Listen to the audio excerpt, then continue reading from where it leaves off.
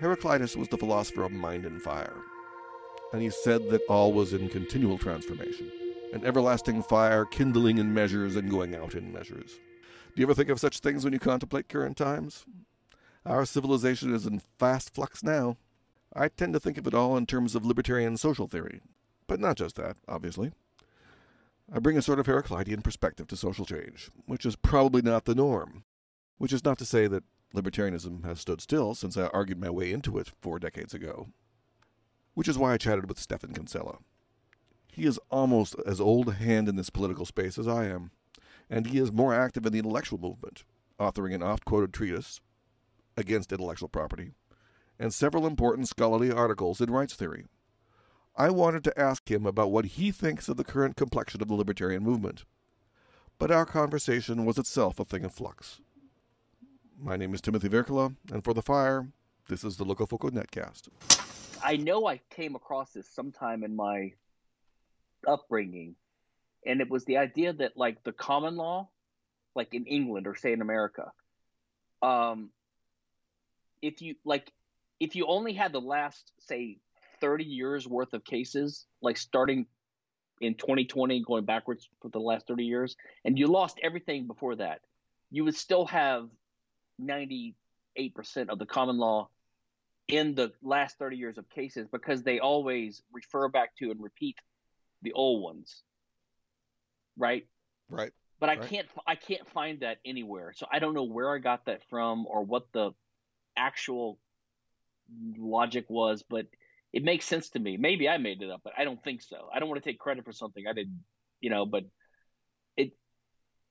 it's sort of like if we lost all the encyclopedias more than 50 years old, we would still probably have most scientific knowledge in the more recent books. You know what I mean? I hope that's true. Something like that. Yeah. Now, you were referring to a particular aphorism about the common law. Do you remember what the aphorism is? Well, that's what I'm saying. The idea is that all of the common law is embodied in just a recent period of time. Okay. So it sounds like Blackstone. Maybe it might be. I've never read Blackstone. I've tried to. It's hard. I find it hard to read antiquated works. Anything more than about 100 years old drives me nuts. Just the way they write and speak. Okay, that's an interesting problem, considering that I like that period. No. 150 to 100 years ago, that's my favorite period of literature. Well, maybe you can go back about 200, but from basically the founding of the U.S. and before that, the language is so flowery and stilted and formal and different in some ways, right? It is very different. I sort of wonder if our modern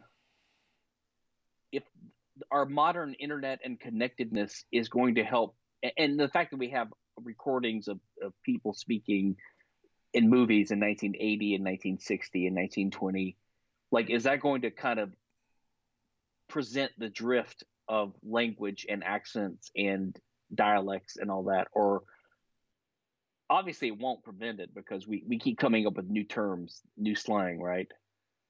It has slowed down evolutionary change. And okay, well, that's what, so it's like a drift of the language and the dialect. Yes. I think it could slow down the drift of the of the pronunciation. That might stay more common. But of course, people are going to always coin new terms, Right.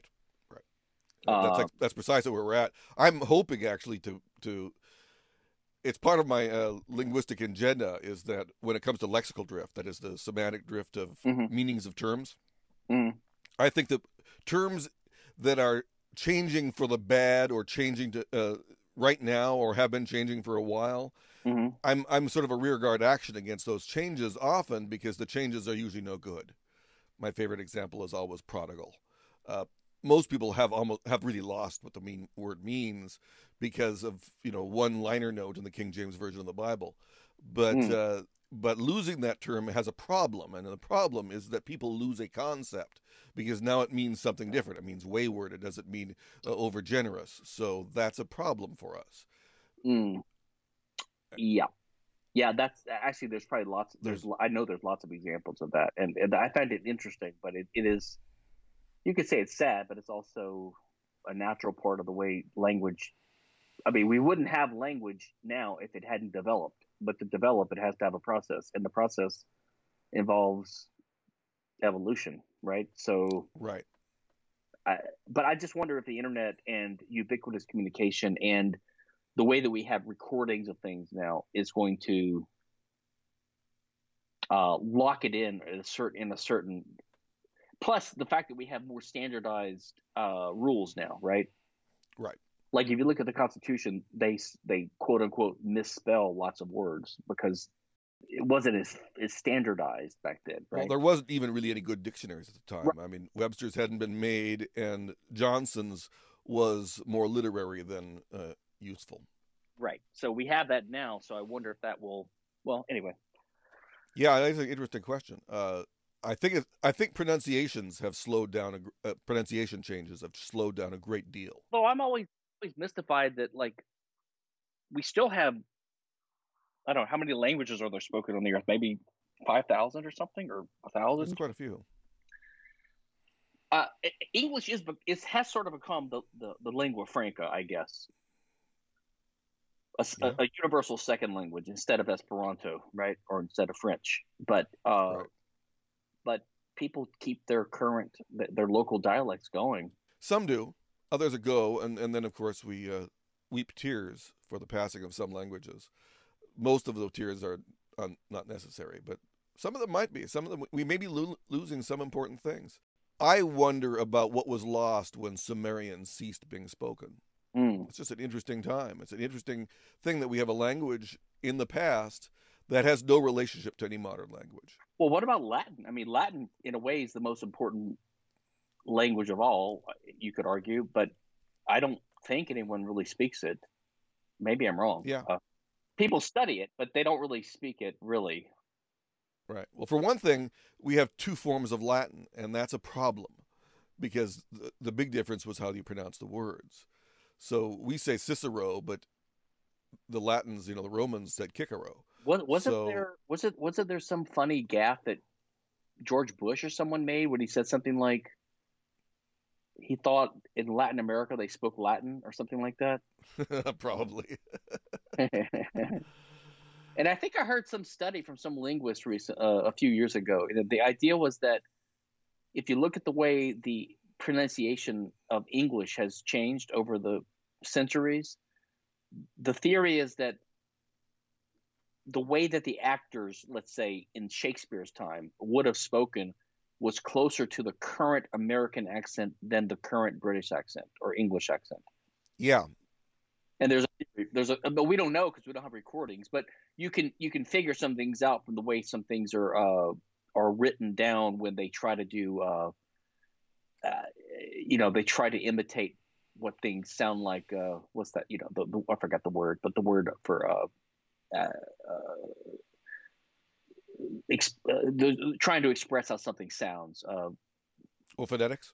Yeah, just phonetically. So there's clues in writing that give you a clue to the way the accent was back in those days, and they think that it was closer to the current American accent than English. So we're speaking the way Shakespeare used to speak, or something like that. Well, sort of. Though I think that there was a lot of some things like the OUGHs, the GH sounds were actually pronounced back in those times, and no one pronounces them at all, except maybe in Scotland or something. I don't know what the hell they're doing. It's still fast. I think it's fascinating. It's like one of these things. I don't know how you. I always think of like 5 or 6 careers I could have majored in or done that would have been a whole different life. But like being an astrophysicist, maybe, or a professor at Oxford, or something, or wrestling. Yes, I do. Yeah, I think about those things a lot as well, because of course, the longer you live, the number of opportunities dwindles fast. Yeah, because the forks, you keep eating up your opportunity cost forks, and like I will never be a Navy SEAL at this point. Right. It's too late. Say that with 100% certainty. Yeah. Probably never That's an could have been interesting. anyway. But anyway, Yeah, I don't think I could have either, just simply because of certain structural problems like weak ankles, things like that. yeah. Well, anyway, here we are. It's the end of August 2020, and I'm Is it? talking with you and You actually know the welcome you to. date. That's Well, I important. don't know the exact date. It's I the mean, that's 27th. a I bit just checked. It's August the 27th. I like to be vague about this because it'll take me a while to get this thing up online. Well, just for posterity, Hurricane Laura just missed Houston last night and went to Lake Charles. So we have a nice sunny day here in Houston. I had my bad bathtubs full of water. I went and bought 15 gallons of water. You know, I had beans, and we were prepared for a major hurricane, but it went to Lake Charles instead. So Well, that's what today is for me. It's the day of not being hit by a hurricane. very good. Today is a nice day for me as well, but we had no hurricane warnings on deck. I'm here and I'm not mowing the lawn. That's the real significant thing for me is that right now I'm talking with you and not mowing the lawn. So that's a much lower level life event and life opportunity there. You mow your own lawn. Well, not really. That's the problem is that the guy I have mows the lawn hasn't been mowing the lawn. So Oh, so somebody's got to you do have a it. lawnmower. You have a lawnmower Oh yeah. I have several actually. for the same reason you have all these Macintoshes. Well, kind of. Mainly because I loathe small engines, that is, gasoline powered engines. Don't like them. I don't like the way they work. So I've been moving towards Right. electric. If I have to do something. Oh yeah, my neighbor has one of those electric little lawnmowers. That's pretty cool. Yeah. Yeah.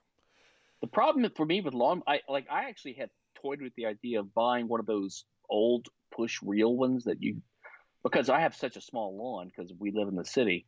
But the problem is you still have to pay people to do the weeding and all the other stuff. Otherwise, unless you want to do all that, which I don't want to. So it would save me like literally no money because the lawn mowing part is not anywhere near a significant part of the cost I pay these guys to maintain all the stuff my wife has in the yard. So I gave up.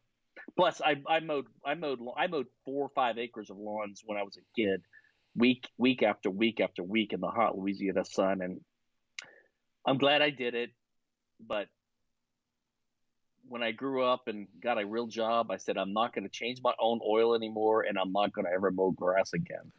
That's a life goal that I can understand. That is certainly one that I can understand. And my dad, of course, is eternally upset with me about that. But you're going to Jiffy Lube? Yes, Dad. I do. Don't you know how to change your own oil? I said, yeah, I know how because I did it, but I don't want to do it anymore. Right. I actually have to change the air filter on my car myself because Yeah. it's a peculiar air filter. I can't let it be done by anyone else, and that's kind of, and so it's been 2 months and I haven't done it, so that's kind of unfortunate. Well, if you have the right equipment and the right setup, you got your ramp. You got to have the ramps, and you got to have the right tools and the Oh right yeah, oh stuff. yeah. If you know what you're doing and you enjoy it, okay. But I think the modern cars, in a way, they're better, but in a way, they're worse, right? Because they don't need as much maintenance usually, but it's also not possible for a normal guy to. Oh yeah, But you getting in an engine, have some old classic Ford Model T or something, right? even cars, from the 70s, you open a hood and it's sparse and beautiful under there, and you can get to everything almost. Right. Now you do that and you look at it and it looks like you're dealing with Metropolis. It's Yeah. just it's a convoluted mess of things that's beyond my comprehension. Yeah. So we've already strayed several times before we even get to the start. So the Kinsella does this quite often lately. Kinsella is a mischief creator. Which is okay, I guess.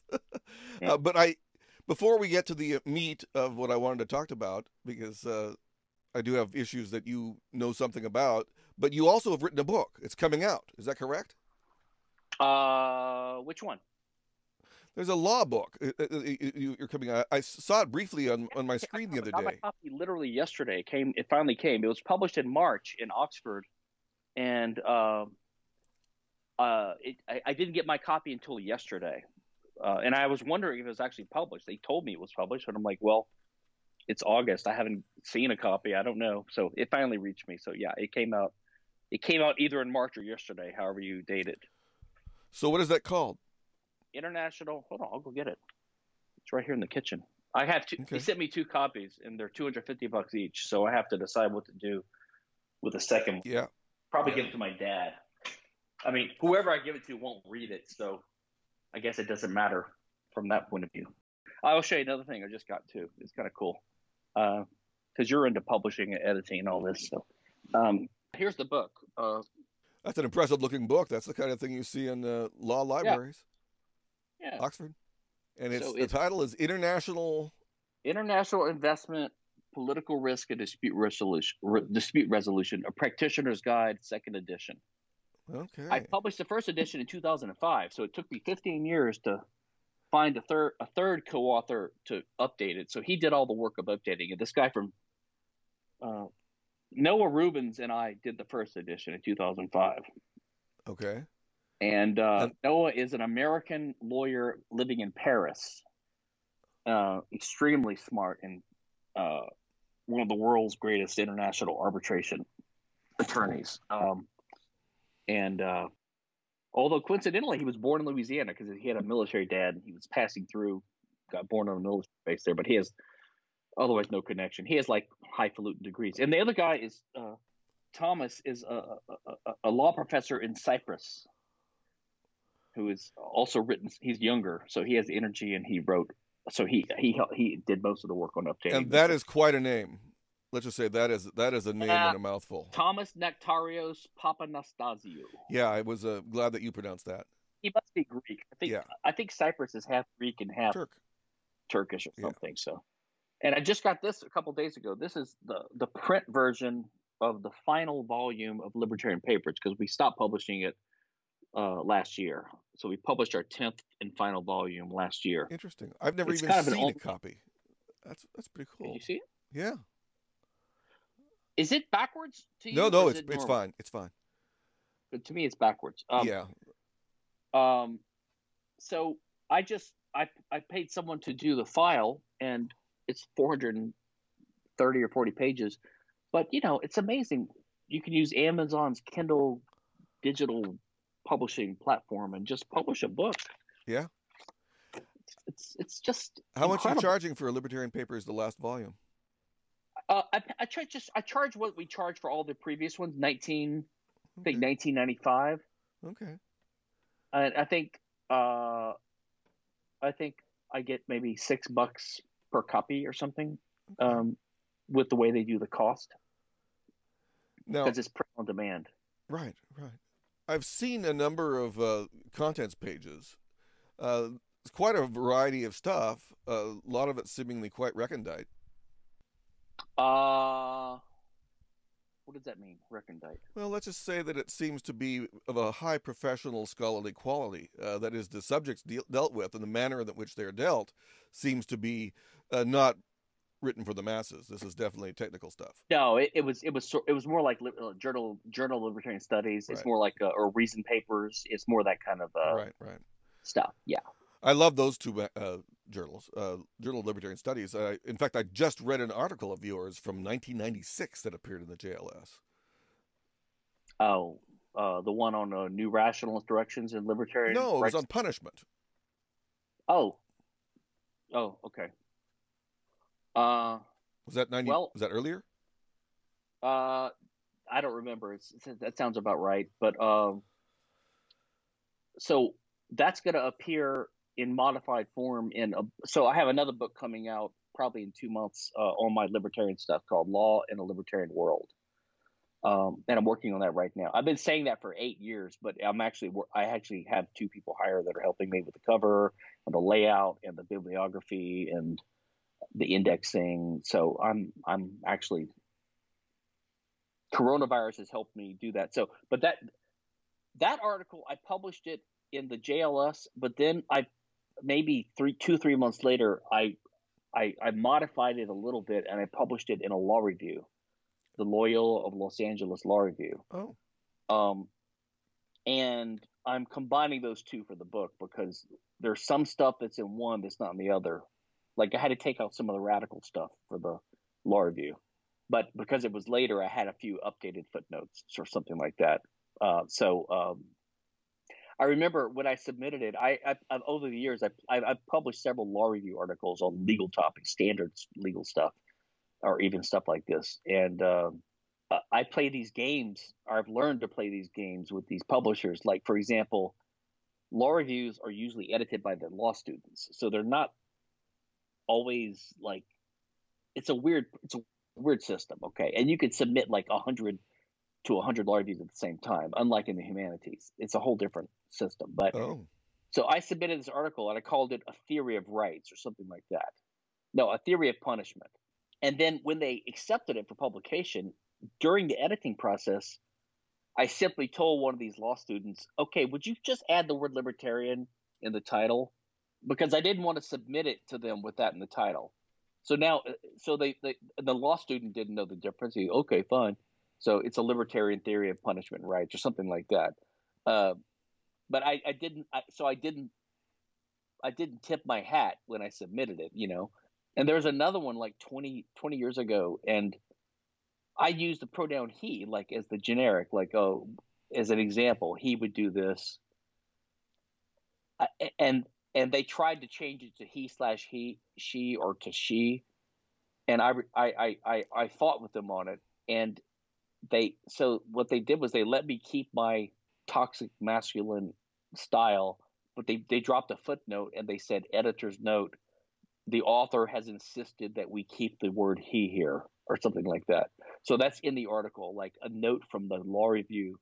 This is 20 years ago, before it got crazy. Before Me Too went crazy, yeah. And I probably couldn't get away with that now. At least they let me win, but they had to drop a snide footnote. Right.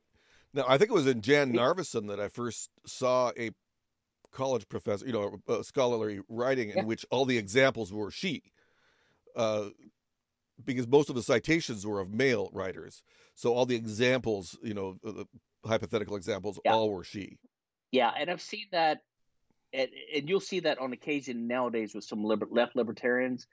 And, sometimes it's okay, but sometimes it's strained, especially if it's if you're talking about college football or something. It's like, what if she doesn't get admitted to the program? It's like, come on. Yeah, I remember I was actually politically active back in the early 90s or late 80s in Port Townsend, Washington, and I helped out a bunch of anti-nuke people and, anti-bomb kind of stuff. And they wanted a form letter, just a form card printed out so everybody could use it easily.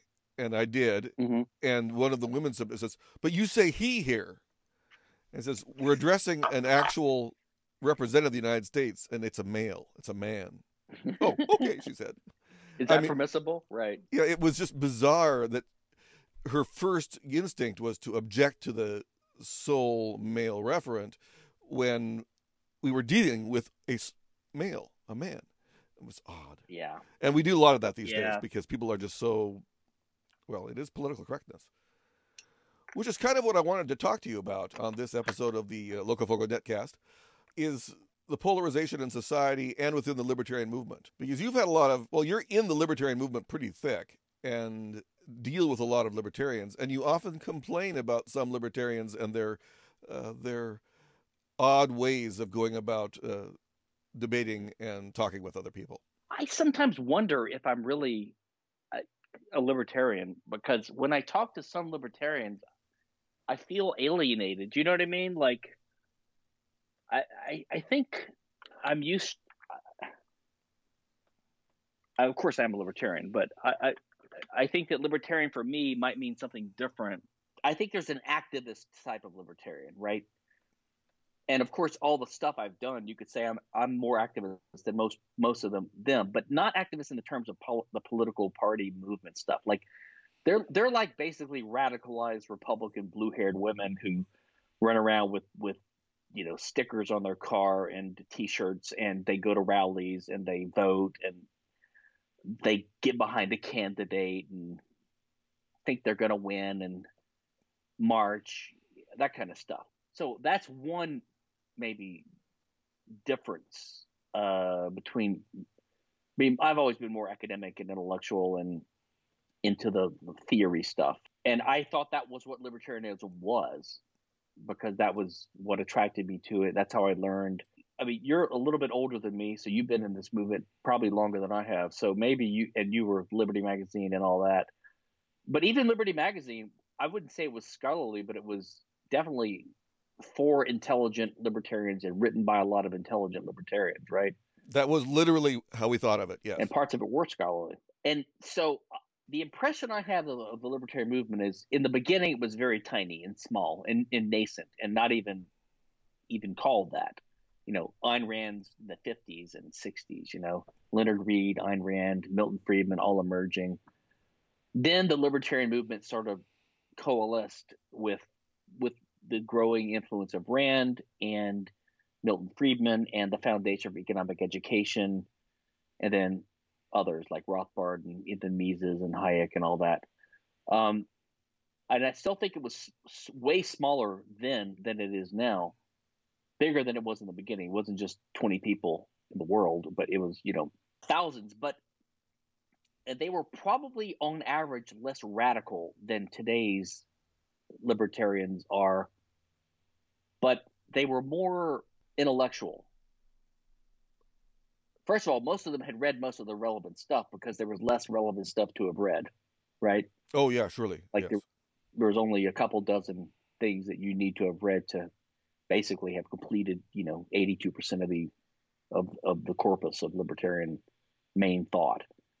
Now there's so much, which is good, but it's like the Ron Paul movement sort of kind of took over, and the activists and the students, and so there's more of them, and in a way there's more anarchists, I think, than there used to be, but no one's ever read anything. Like they're listening to things like this, like YouTube channels and podcasts, and you know, I don't know. Is that your impression? Do you think that that's kind of correct? Yes, though I just think it's partly a response of the internet, because when we were young and interested in the ideas of libertarianism and libertarian ideas of all sorts, in fact, almost all political ideas, where do we go to? We had to go to literature, and we had to go to reading. We had to do reading. Right. But nowadays, you can go to a podcast like this one, or right. better, like Dave Smith or somebody who's really popular, right? And you've gotten some information. You've sated your desires for learning something about liberty, so you don't need to go further. We were desperate, so we we went a long ways in various directions. But nowadays, Laissez-Faire Books catalog, I think, was one of the major essential drivers of the movement, in a sense, right? It was like an essential resource. I don't know how many books and even audio tapes I bought from them in the 80s and 90s. It was crazy.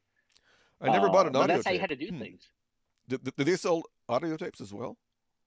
Yeah, not a lot, but yeah, there were some. Sure, yeah, okay. Like the debate that John Ridpath and Leonard Peikoff did in 1984. Oh, I or maybe I got that from Ayn Rand groups or something. But no, there were definitely some audio tapes there. Okay. But you know, you had to go through some effort, and if you wanted to contact someone, you would write them a letter. I remember, this is crazy. I mean, one of my best friends still to this day is a guy named Jack Criss, who's he was an objectivist kind of guy, but like a fellow libertarian guy my age, in Jackson, Mississippi, and I was living in Baton Rouge, Louisiana, which is about four hours away. This is not. And I remember I was writing to David Kelly in hand, you know, but through the mail, an objectivist philosopher up in New York, and asking him questions because, you know, there wasn't email or the internet or whatever. And David Kelly wrote me and he said, "Hey, there's another objectivist libertarian guy in Jackson, Mississippi, like 4 hours away from you. Why don't you contact him?" And that's what I did. And so Jack and I became friends. But I had to find a guy a whole state away to meet and have some common interest and to talk and to become buddies with, you know. Interesting. But I hate these, you know, old guys that say, "Oh, in my day," but it's really. I heard Tom Woods interview some guy the other day on his podcast who's like 38. Tom's about 40 something. So they're not that young, but they're not that old. But they, at least Tom remembers. He remembers the pre-internet days, and he had a point that the good thing about that is that if you've seen both sides of it, you actually sort of appreciate what we have now and how amazing it is. But all these young kids come up and they just take it for granted, right? Which they probably should, but they don't even understand. Like, do you understand? You had to send physical mail. You had to. We didn't have laser printers even. We had maybe a dot matrix at best, but Right. it was a whole different system. There was nothing instant and on demand. You couldn't watch a YouTube clip of the latest Johnny Carson show. If you missed it, it was gone forever. Right. I actually bought a microfiche reader so that I could get stuff from John Zub in Australia. John Zub, who's that? He was a pusher of panarchism, and he had lots of radical literature, anarchist, individualist, just a lot of stuff available on in microform. So he would send you like. Yeah, I bought microfiche with microfiche. Yeah, and I read Lysander Spooner in microfiche, and Depew, and all sorts of people. Well, that's another thing is that, like, okay, so you're rare, like your interest in that is very rare. So there was no market for it, basically. That's why it was in this inaccessible format, right? Right. So, but nowadays with the internet, even if something only has a very, very narrow niche interest, it can still be easily accessible now. You can even have print-on-demand books for it. It's. Well, it's the long tail, is what they say. You ever buy these books that like they're in the public domain now because they're like 150 years old, but it's just someone took this library copy of some old book and they just photocopied it or scanned it, and they turned it into a print-on-demand book, and you buy it, and it's like it's no editing, there's no searchable text, it's just basically, but it's a nice carbon copy basically of an old book. Not carbon copy, you know what I mean? Like, it's just a photocopy, but for like $7. So okay, this works. Yeah, at least you can get it. You can build your own library if you want to easily. Right. It's now, crazy. I tend to buy, with 19th century books, I tend to buy them on the used book market, and they're pretty cheap these days because most people are getting things online, so that there's no great rarity value in this stuff. But I have bought probably a dozen or a half dozen of those kind of books you're talking about. Where's if you want to buy an actual physical copy of an old book that was actually physically published in paper like 100 years ago, do you get it on Amazon, or what's the main I usually go to Abe Books. Abe Books. Okay. I figured they had gone like I figured that was a temporary thing. I haven't been there, and I used to go there too in the old days, but then I figured Amazon sort of would have taken over. But I buy probably 3/4 of my books from Abe Books. Huh. I might check them out, because every now and then there's a book I want which I can't find, and it perplexes me because nowadays we expect everything to be available, even some obscure thing, and I'm like, how can I not find this? Or you'll find a weird copy on Amazon for like $1,500, and you're like, I don't even know if this is, I'm not going to pay that, but I don't even know if it's real. Like, something is off here, Okay, Abe Books. Yeah. Check them out again. My Great White Whale has been Pareto for years. I don't have a lot of Pareto. There's not a lot been translated from him. I have his sociological treatise in 4 volumes, but his Manual of Political Economy, which is sort of one of the key texts of the 20th century economics, which I kind of like to have just simply to go through at least half of it. I had several chances back in the 80s and 90s to buy copies for used copies for $20, $25, $30, something like that. And I thought, I'm not going to spend $25, $35 on that book. Well, and now you'd love the opportunity to do that. Well, I've missed it several times, and now the things are going online, in the used book market for $60 and more. And that's where my margin of indifference is now. $60. are you taking donations for your channel? You should maybe ask the readers, give you $60 the listeners. You need a $60 donation to buy some Pareto. Maybe I should. It should be my Pareto fund. It would be Pareto Optimal. Yeah, there you are. Now, was that in English or was it translated? Well, it was translated. It was he wrote in French, I believe, because he was a Swiss. He was Switzerland. Lausanne School. Well, actually, he was Italian who taught in Switzerland and wrote in French, I believe. He wrote a 2-volume attack on socialism that's not been translated. Well, this is the other thing that drives me nuts. There are some works that are only available in, I don't know, German or French or something, and I don't speak those languages, and there's no good translation or translation that I'm aware of, and so it's very frustrating. I mean, it must be. I guess it's even worse. I don't know. Do you think it's worse to be English like us and be monolingual? Are you monolingual or? I'm pretty much monolingual, yes. So we're trapped in one language, but on the other hand, almost everything is in English or translated in English. Not everything, but almost. But I wonder if, like, let's say you're French, or on the other hand, most of them speak English too. Yes. So, but imagine if you're not fluent in English and you're German or French or Spanish or something like that, or Chinese. I mean, I don't think like the translation process works symmetrically. Like, I don't think everything that's great in English is translated into Chinese. Maybe some key works, but not everything. So what else did you? I thought you wanted to talk about, like, maybe our kind of, was it the origins of our libertarian experiences, or what was the main thing you wanted to chat about today? Well, I forgot. Yeah, we get sidetracked somehow.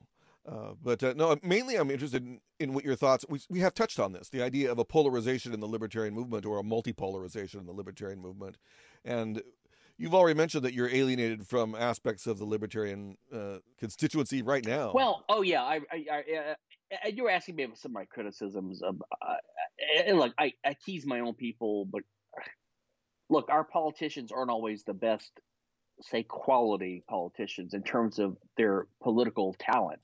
But there's a reason for that, right? It's because if you have that kind of talent, you're going to direct it towards the Democrat or Republican Party so that you can use it, So it's just a natural process. I don't blame libertarians for that. Yeah, and I tease libertarians for being libertarian sometimes too. It's almost like this criticism some of the boomers have of millennials, like, oh, they're lazy and they smoke pot too much and they couch surf and they're always trying to skip paying the tab for dinner, and it's not really. I mean, I've gone to so many conferences. I've been to PorcFest. I went to Libertopia, even the hippie ones. I loved it. I love these guys. But libertarians are a unique breed. I think sometimes I see them through the lens of the eyes of people that I'm with that are normal, like colleagues and neighbors and family members who are just not into this. And you can see how they see us libertarians. Like, when I start telling them about what I experienced at this conference or at this event, their eyes kind of like, oh, and then you start realizing that we're not like the others. And I don't know why or exactly how.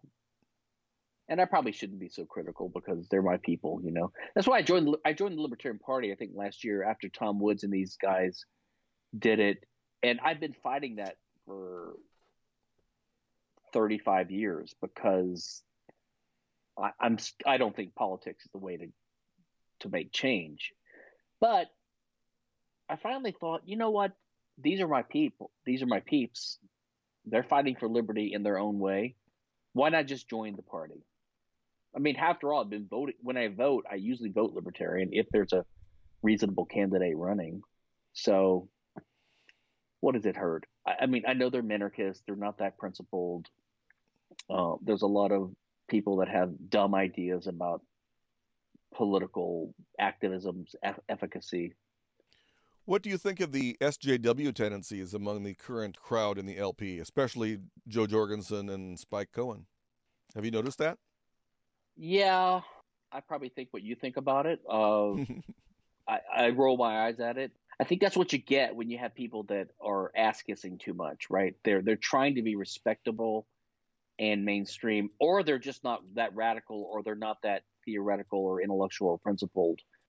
I don't see that much of that kind of thing among the really like theory type libertarians that are really smart and radical, except some of the left libertarians. They will do that too, but I think they're trying to ass kiss to the commies and the socialists, like, hey, we're one of you. We can. I don't know. Well, many of them are in I teaching in college, right? So that they're around SJWs all the time, right? that may be part of it, and I think they're trying to. I guess I've always been in your face, like what did Michael Cloud call it, the macho libertarian flash. Like that's what attracted me to it, was the fact that it's different and that it's principled, and yeah, it's different, and it might make you uncomfortable, and it should. I mean, if you're in favor of the drug war, you're in favor of literally killing people or putting them in cages for doing something that you just don't like. I mean, it's, I don't understand why some libertarians want to sugarcoat this crap. But SJWism isn't sugarcoating that so much as saying that racism, being anti-racism, is an integral part of being a libertarian, which I don't think it is. I don't think it is at all. No, I think that, yeah, I think that's a different issue.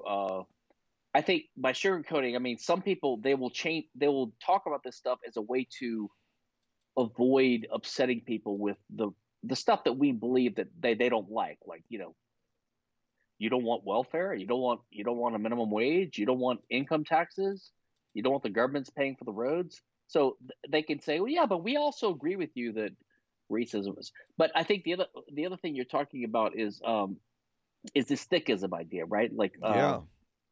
And probably the best libertarian that still advocates some version of this, but it's like, say, Roderick Long, who's a friend of mine, and he's a left libertarian, so he's radical, like he even likes Ayn Rand novels and this kind of pro-capitalist stuff, but he allies himself with these Kevin Carson guys and these guys that they just hate capitalists, and they use these kind of philosopher vague terms, like it's almost like the equivocation thing. Like they'll say, well, you're against aggression, but that's a form of oppression. So you're against oppression, right?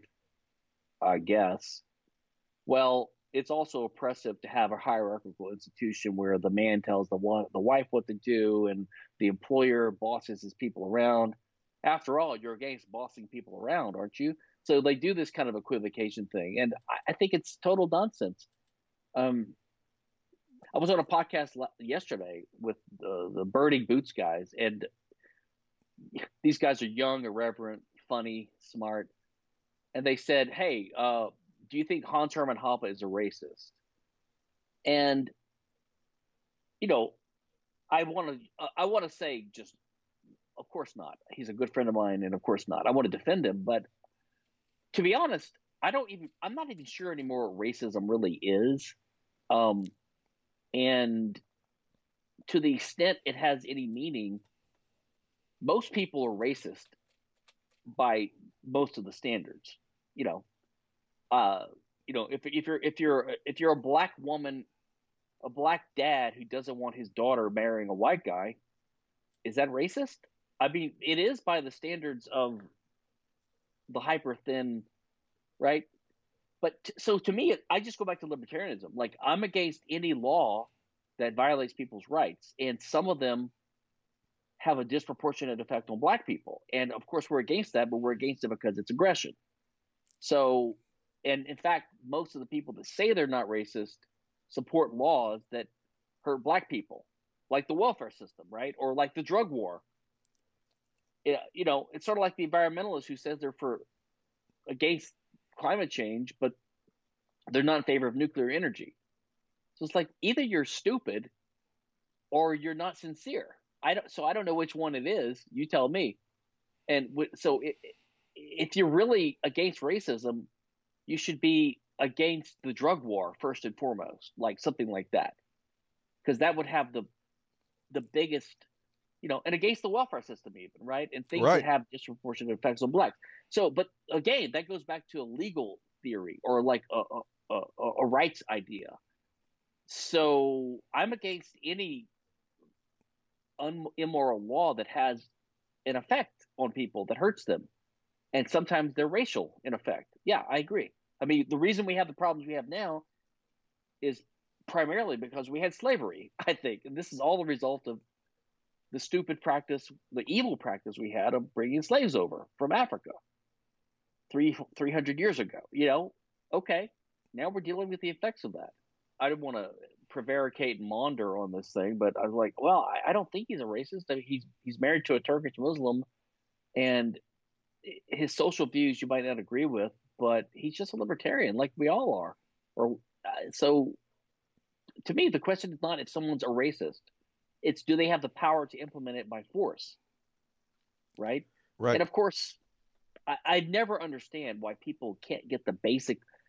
It's the elementary economic logic of a Henry Hazlitt, like about why the minimum wage hurts people. Well, by the same token, if you really think women are being or blacks are being discriminated against and by being paid, say, lower wages for the same job, don't you understand that another competing employer could simply gobble them up and take advantage of this stupid, senseless differential? And everyone blows it up. They go, well, not everyone's rational like you think they are. Or they have these stupid. It's like, it's not about being rational. It's about the way economics and the free market work. You get punished. It's expensive to be racist, basically, if it's irrational. But if it does signal something else, I mean, that's one of the tricky parts of racism today is that sometimes it's not racism, Something right? else, then it's not really. It would probably be called racist, but I don't think it's wrong or irrational. I mean, remember, there's that famous quote from Jesse Jackson back, I guess, when Bill Clinton was running or something. He said, when I'm walking down a sidewalk in a big city late at night, I see a group of black kids coming, I get nervous.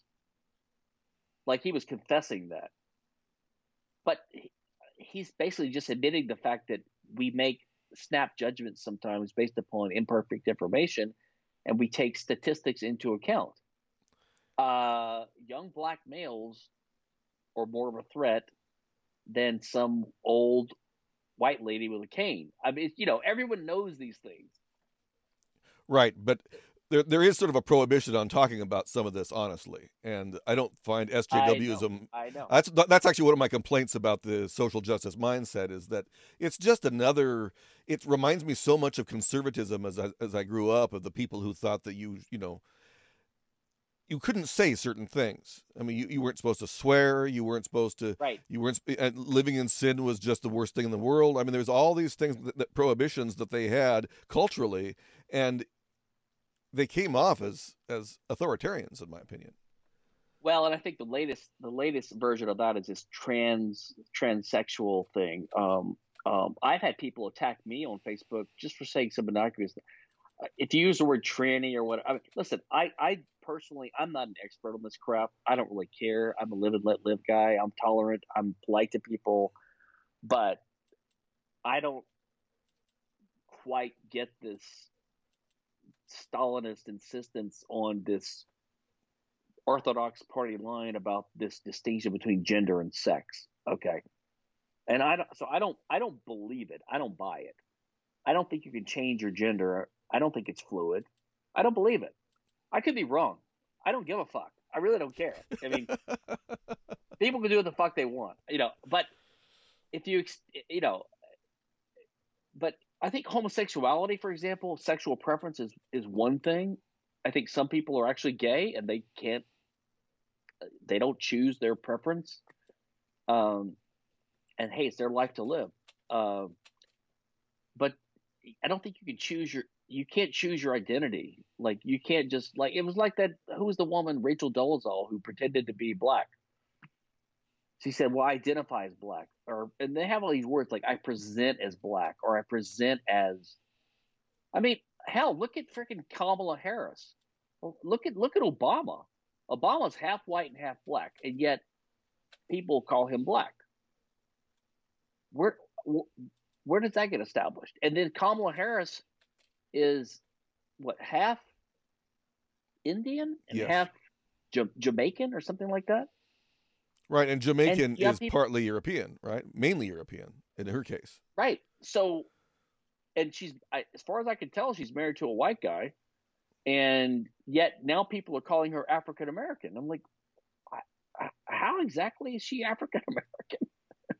Well, that's of So course just nonsense. I mean, but they're doing it because it's cool to be black. Of course, she is darker skinned, so I don't really. Once again, I'm in your camp. I don't really care how you parse that out, though I find it often funny. I believe I have the right to laugh at yeah, how you present yeah, yourself, and you have the right to yeah, laugh at how I present myself. But most of the time, we're yeah. not going to laugh, right? That's just how it is. We don't have the right to hit each other over the head, and that's kind of where we're at. They'll play this game where they'll say, well, you don't have to agree with me, but you can at least respect someone's choice to be called what they want to be called. And I'm like, yeah, that's fine. And in person, I will do that. It's just a question of politeness and manners and discourse between people. But that's not what you said. You said that gender is a social construct and that uh, and you can choose your gender and then that has consequences because then they want to put it into law, like the bathroom thing. And I agree that's not a big deal probably, but it's going to have it does have an effect like in sports and things like this, and it over time it's going to have more of an effect. It's probably always going to be a marginal minor thing, but I don't know. But just because you don't agree that people can change that your gender depends on what you just announce to the world, right? And now there's like what 72 or something in some jurisdictions. Yeah. Like there's Wiccan or it seems like the whole thing seems like a joke a science fiction or fantasy writer would have made up in a novel about an alternate universe. Like it seems like preposterous. Like, are you guys serious? Like, how do you know that you're gender number 17 instead of number 29? Or how do you know? And what keeps it from changing from day to day? It's like if someone said, my name is Symbol on Tuesdays and Ralph on Thursdays, and they expect you to keep up with this ridiculous barrage of rules, and which they might change every 2 days because you have to. Otherwise, you're being not respectful of their ability to present themselves to the world. So I just find it ridiculous. Yeah. It was like when Prince changed his name to the stupid symbol that was unpronounceable, and it was a new symbol. It wasn't even like Omega or something. It was just so people started calling him. Remember, Symbol Man or The artist who was formerly Prince.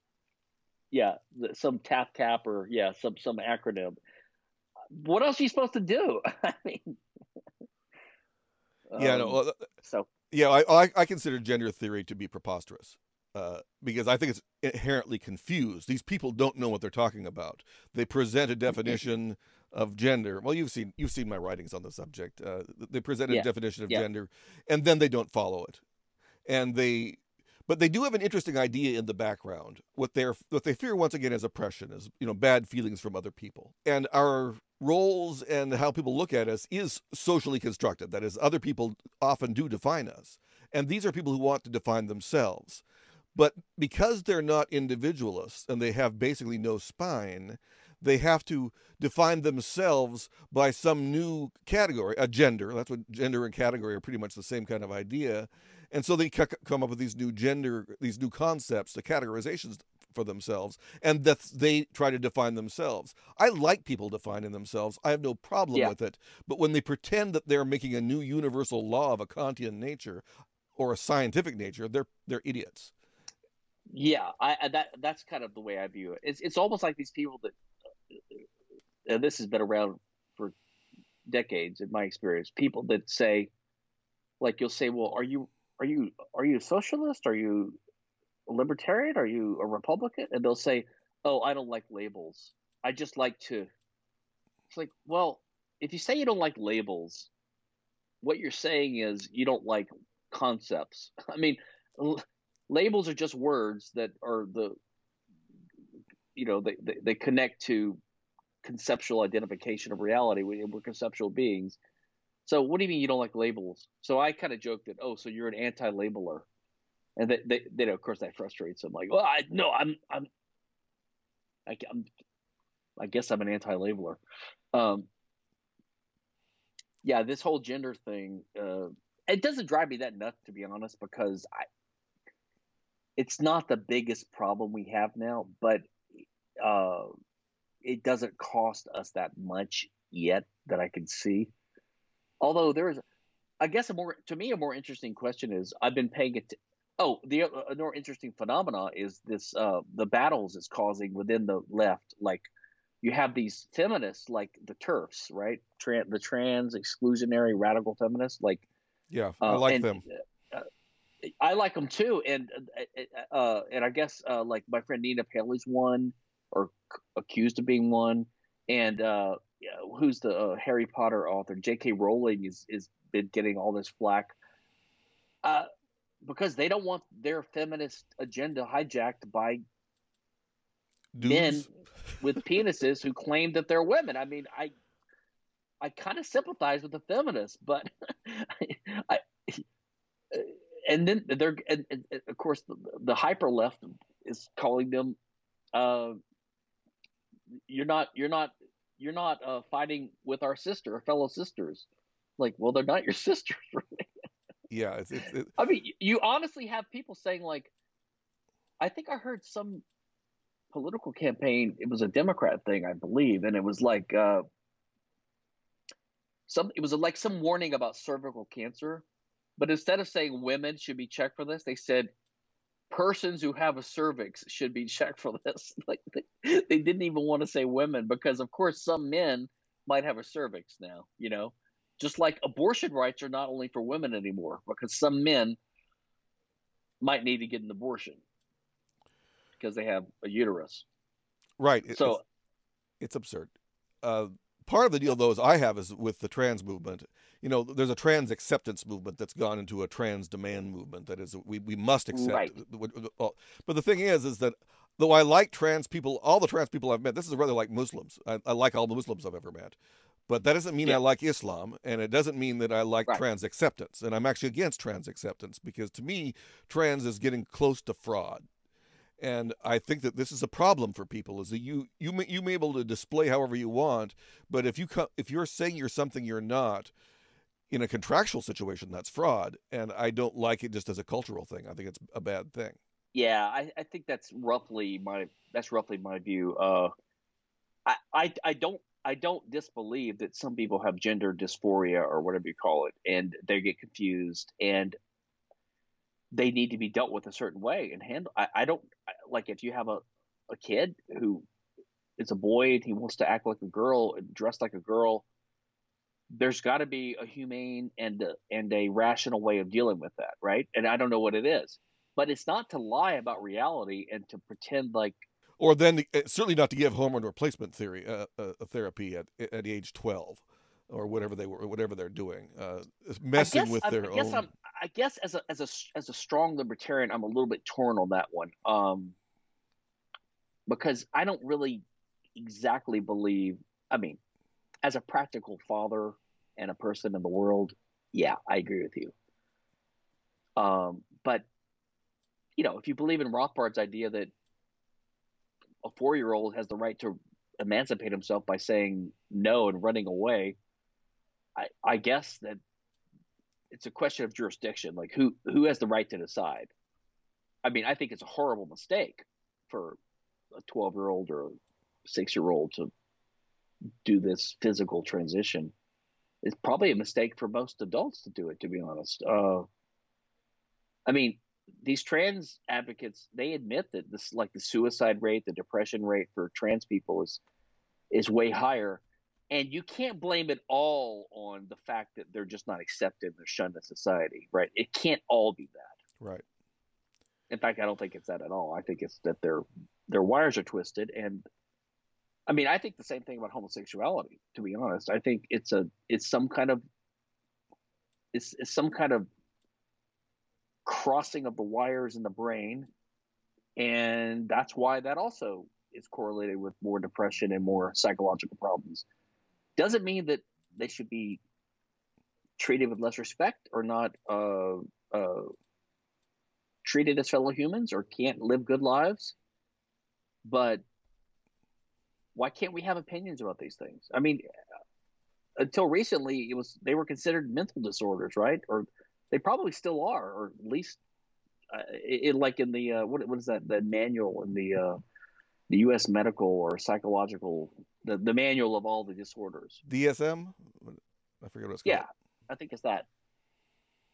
I mean, schizophrenia. Well, I mean, you could say, oh, someone's a schizophrenic. They just present as having several personalities. You could normalize anything you want. Right. I guess the real question is, if you're a decent, normal parent, would you want your kid to have this? Like, would that be your dream ideal? You know, like, there are retarded kids. There are kids that are born missing an arm or have with a deformity. And we treat them with compassion and we help them and we try to accept them into society. But it doesn't mean you want your kid to be born with that. Right. I mean, if two gay guys have a kid, do you think they want the kid to be gay? I think probably they don't. Well, some do, some don't. I don't know about that because we have a lot of women out there right now, mothers, who want their child to be trans. I mean, we have these examples in society now of women who they're usually mothers. They're not usually men, but sometimes it's both parents who are engaging in this subterfuge of calling their son a daughter or their daughter a son. It's a very odd thing, and they're doing things about it too. And I find that. Did you ever see that bit from Sacha Baron Cohen when he was he was on one of his alternate personalities, and he went on like the Jerry Springer type show. Might have been the Jerry Springer show. Anyway, he had his baby with him, and he had a T-shirt on, and it was Gaby. He said, "Yeah, this is my baby. He's gay. I call him he's Gaby," and the audience was just regular like suburban like housewives and black women. They were like horrified. Why are you calling that baby gay? I have not seen that. I have a hard time with Sacha Baron Cohen. I prefer his cousin, Simon Baron Cohen. I do too. But sometimes he has something that's memorable, you know. Yeah, I've never been able to watch his movie other than Hugo, which is not when he's playing, as when he's actually an actor. Yeah, the movies I find are pretty bad, but some of his bits on his show when he used to have that show. I didn't know he had a show. Yeah, I think that's how it started. It was called the Ali G Show, and he played this.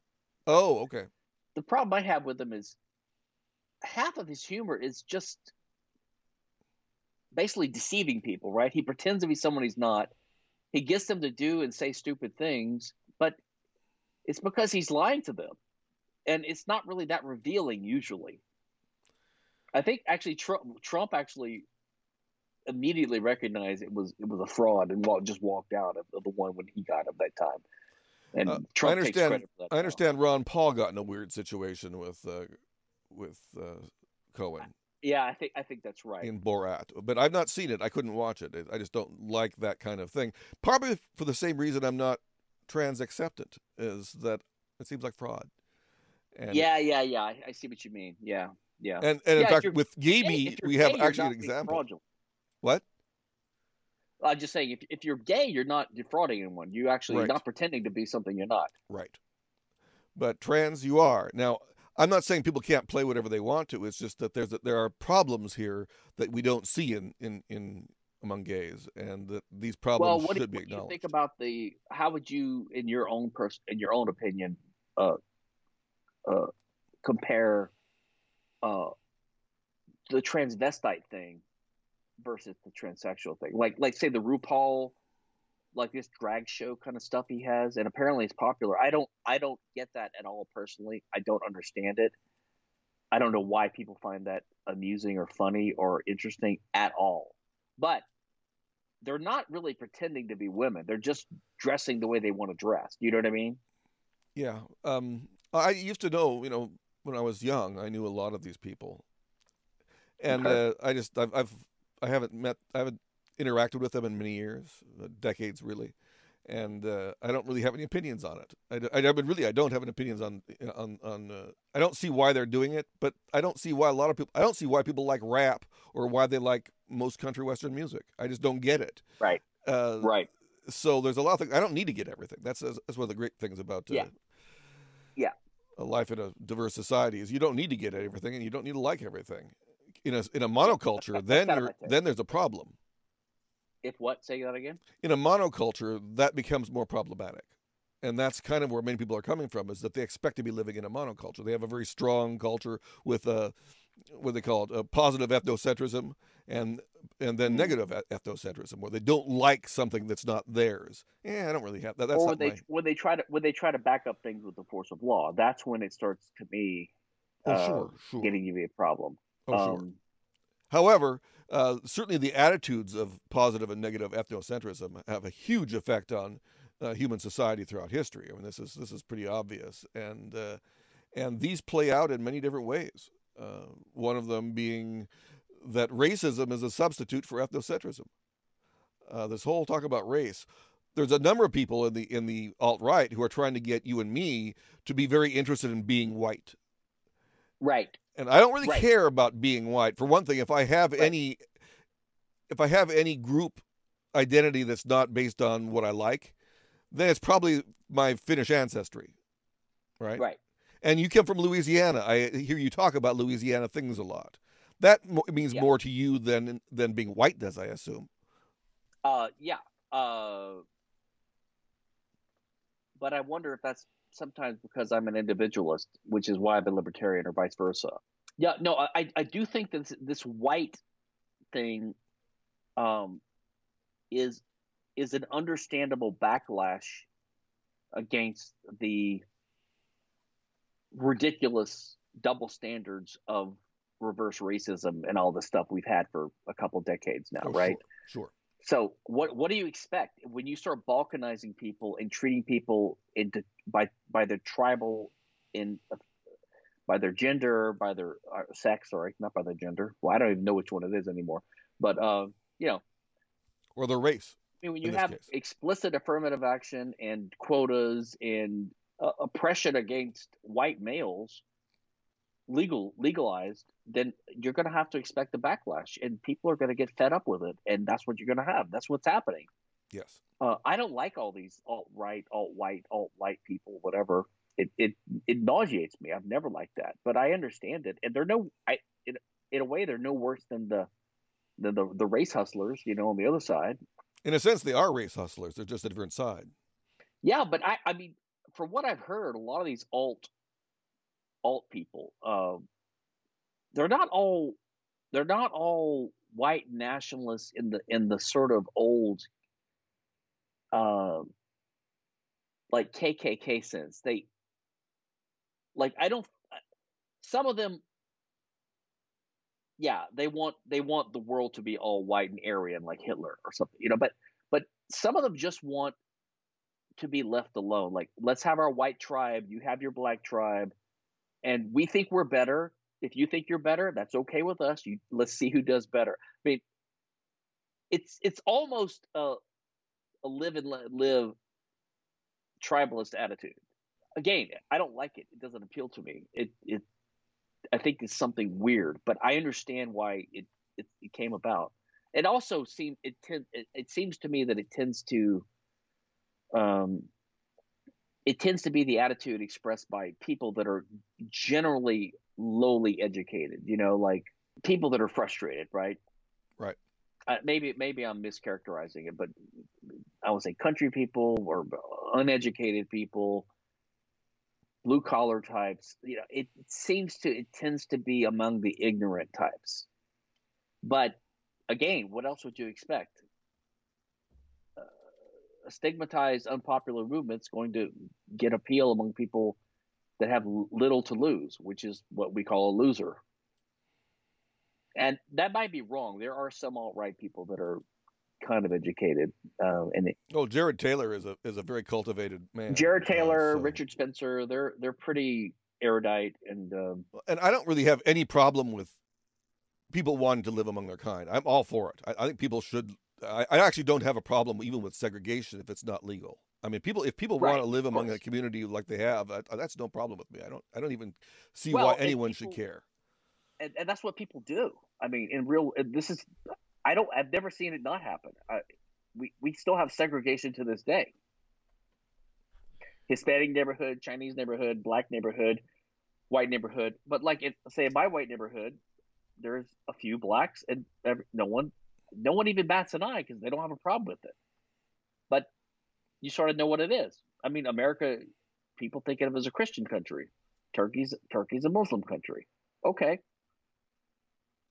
you can have people that are minorities within those countries, and they usually get along fine. Yeah. Though, once again, I mean, Muslim countries right now are going through a resurgence of hyper ethnocentrism with negative interest. Even Well, I was Turkey's. going to ask you, what do you think about the phenomena of Muslim women in the West wanting the so-called freedom to wear their hijabs and their niqabs and all these kind of beekeeper outfits and everything? I mean, there is something a little bit disconcerting about. Of course, you have the right to do what you want, but do you really think they want to be basically treated like second-class citizens in that sense, even in the West? Well, some of the leaders kind of do, but even Ilhan Omar doesn't wear, the full regalia or whatever Right. the burqa, the hijab. She's doing whatever she's doing, the scarves and that kind of stuff, because she's in public and she can't. I mean, you can't be in Congress with a burqa. I mean, that's just not going to work. Before the current ideological divide really became strong, like 10 years ago, my attitude was, well, if you want to wear, full garb, that's fine in America. That's fine. I have no problem with it. But then I should be able to wear a mask in public. And now with the COVID situation, masks are almost obligatory. We're going to get to the point where we'll be able to scuttle the thing that I dislike right now most about the surveillance state is their ability to track everybody by their faces. So I'm actually looking at the bright side of the mask wearing. Because it's giving us, it's equalizing everything, and it's going to really put a monkey wrench into the NSA's plans. And yeah, I can see that. Although I think I heard that there are some states or jurisdictions where one of the requirements to have a concealed carry weapon is you can't wear a mask, right? Something like that. Oh, okay. So the right to bear arms is in a way conditioned upon you not wearing a mask. But then if the government requires you to wear a mask, then that means you can't carry a gun. Now, what they really mean is they can't conceal carry a gun, right? Well, I think it was. I think the example I heard was a concealed carry, but I'm just saying that the government's grudging allowing of your right to bear a weapon could be conditioned upon this mask thing, and then they just make you wear a mask. So that means that I guess they're basically saying you're violating a law if you carry a licensed weapon while abiding by the mask law. That's an interesting twist I've not thought of before. So that could be a constitutional challenge, actually, to the mask law. You could say, sure, well, the Second Amendment fundamental right is more fundamental than this, and blah blah blah. But who knows? The masks, I'm not on board with the masks anymore, as we talked about before we started hitting the record button. One thing that you and I have talked about a number of times in the past online, but never in person, has been the thick versus thin libertarian issue, which we broached briefly earlier. And I'm curious, what are your thoughts on that little controversy today? I mean, the idea is that the thick position is that to have a free society, you have to have a whole bunch of other institutional norms and mores in society, kind of socially enforced and common, and that this is an important part of libertarianism. I sort of accept the first part, but don't accept the second part. That's kind of where I am. And it's, so in other words, I don't think I don't think thickism, the thing that advocates of thickism advocate is not the common sense observation that to have a free society, we need more than just people that believe in liberty. Okay. Everyone knows this. I mean, yeah, I think they're saying more than that, and it's the more than that part that I disagree with. I've always disagreed with it. And what is I that more than? I I don't al- even understand the what's more than that. What is the? well, and so that's part of the problem. I'll tell you what I think it means, but I disagree with Thickism almost for the same reasons I disagree with the left right spectrum, but that I reject the spectrum anyway. Like I don't, as a libertarian, I don't think. Well, I used to not think this. I mean, I've changed my view on this, but I think you can distinguish left versus right in some ways. The more I've come to think about it, I think lefties are more egalitarians and conservatives are more realistic uh, about how nature and human society works.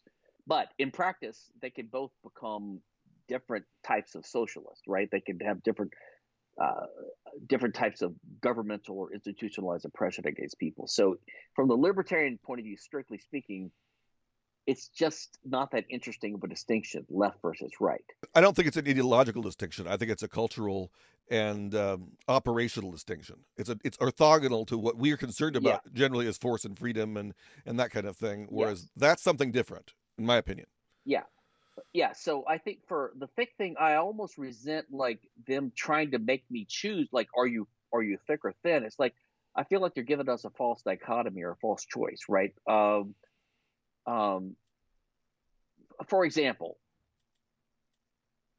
just like you said earlier, to have a free society, we need various things to be in place, or to have a good society, right? To have Well, the all kind of good, societies do have more than just their laws, right? yeah. So for example, I don't think you can have a good society or or a free society if people can't communicate with each other.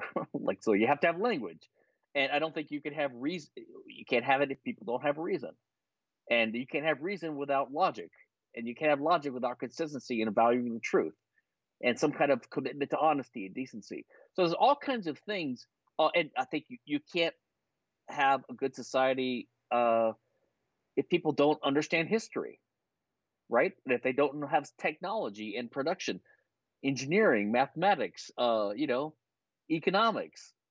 So all these things are important, and they're all related. And to be a good economist, you have to understand logic, and you probably need to know something about history. And to be a good historian, you probably need to know something about philosophy, right? And language. So all these things are distinct conceptually, and they're all important and they're all related. The fact that the thickers want to take credit for this kind of insight, I find insulting. This is something everyone knows. So all the things they want to take credit for, they don't deserve credit for. They're just common sense insights.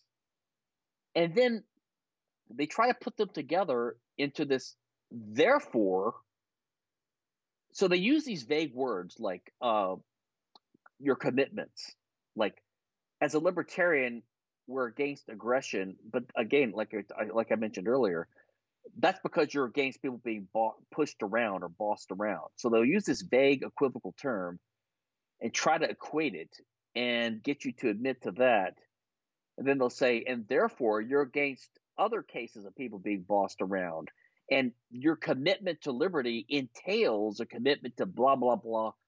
And I'm like, what are you trying to say? I mean, it's like they want to have it both ways. They tend to admit, at least the strict ones, they will admit that, okay, your legal rights should depend only on the non-aggression principle. But that's not the only commitment that we have, or something like that. So I think it's all nonsense, to be honest. Anything they have to add, it's sort of like what someone said of Hayek one time. You might be more of a Hayek fan than I am, but they said something like everything he said that was true and good was already in Mises, and everything that wasn't already in Mises that he said was just not true and good or right. Basically he contributed nothing. Now I don't think that's actually true. I think in capital theory he might have, but on the other stuff, that's kind of my view about Hayek. Like, to the extent he was like Mises, he was just repeating that in a different way, and that's fine. And to the extent he wasn't, he was wrong. I mean, that's kind of a dismissive way of but it's just an example. And I sort of think the same thing about thickism. So I don't think it adds anything to anything. I mean, what are they saying? That if you're a libertarian, you're supposed to be, uh, I think ultimately they're saying you should be uh, opposed to capitalism, right? Because you should be in favor of opposed to exploitation, basically, right? And hierarchies. So they oppose the natural order. They oppose bosses being natural elites. They oppose bossing people around. They oppose alienation of people's labor. They tend to be Marxian sometimes in thinking of that the capitalist class is exploiting the surplus value of the workers' labor, or at least that's implied by their vision of their utopian future world where there's no more firms or capitalists or employment or hierarchies or that like they think that this is all uh, a relic of the state corporatism, right? Support of corporatism. And again, most of these guys are against corporations, which again is not a clear. The corporation is just one form of business organization. It's not really what they're against. They're against what they call big business. But you can have a 2-person corporation or a 1-person corporation. So what they're really against is what they call big business, which means they're against the modern way industry and Western free markets have been organized for the last couple hundred years.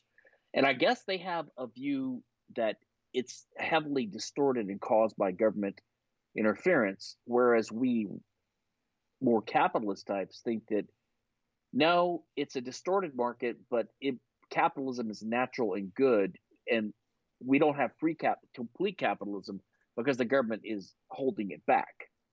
So I guess they think the government props up capitalism, whereas we think it holds it back. And we're talking here about people like Kevin Carson, who is, I mean, he's on that edge. He seems to be embracing elements almost of Marxism, certainly Proudhonian economics, right? He's in that crowd. I think so. I mean, he has these so-called jokes about the guys in the C-suites being guillotined, and he seems to really despise these guys. And I have more of a Randian view of the sort of pristine, heroic nature of entrepreneurship and capital accumulation and businesses. And I think Roderick Long actually kind of does too, which is why he admires Rand so much. So he won't go quite along with that. And then I think there's a bit of confusion on the labor stuff. So like Carson is actually good on intellectual property, and so is Roderick, which means that they're not taken in by this labor theory of value mistake, which I think underlies a lot of the Marxian exploitation ideas.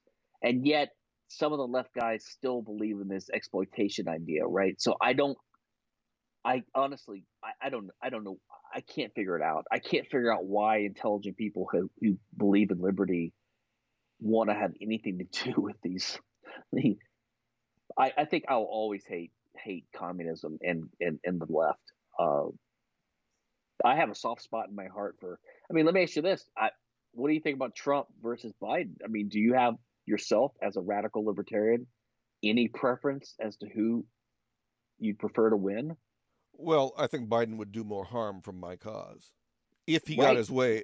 Certainly Kamala Harris. Actually, it's not between Biden and Trump because I don't think that's a live issue. I think it's between Kamala Harris and Trump because Biden is going to be. I don't think Kamala Harris personally is some ideological Bernie Sanders any more than Biden is. I think they're both. But she's also what I see here is she's very, very almost evil. She's an opportunist who will say anything and do anything to get ahead, and that's pretty much demonstrated.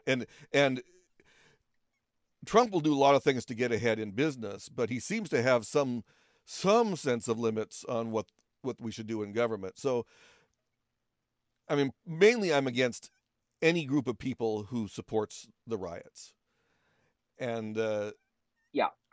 And because that I consider as a typical left move. Because I don't think left Well, and right are separated on policy. I think they're separated on how they deal with hierarchies and the in groups and out groups. And rioting well, is an yeah, aspect of anarcho tyranny, which is a left move. yeah. I think there's something to that. My fear about the election is not actually Kamala or Biden themselves. It's just the fact that the Senate probably will go that way too. And then once they have the Congress and they're going to be beholden to these interests, and they're going to do the Green New Deal. They're going to go insane on taxes. Spending's going to go crazy. The deficits are going to get out of control, and all these SJW things are going to happen. It's just at free college, all this crap. Like for some reason, you can't imagine Obama or Bill Clinton doing that, but it seems like in today's era, the left is ready to just seize on their chance to just go crazy. Um, and whoever's the Democrat president is just going to go along with it. It might be true, and I do fear that, but I also think it's possible because Kamala Harris was selected by the DNC and the elites. They want her very much. And that's because they know they can deal with her. And she can do is that she can betray the leftists. I believe that's part of the deal is that they have another agenda, their corporatist agenda.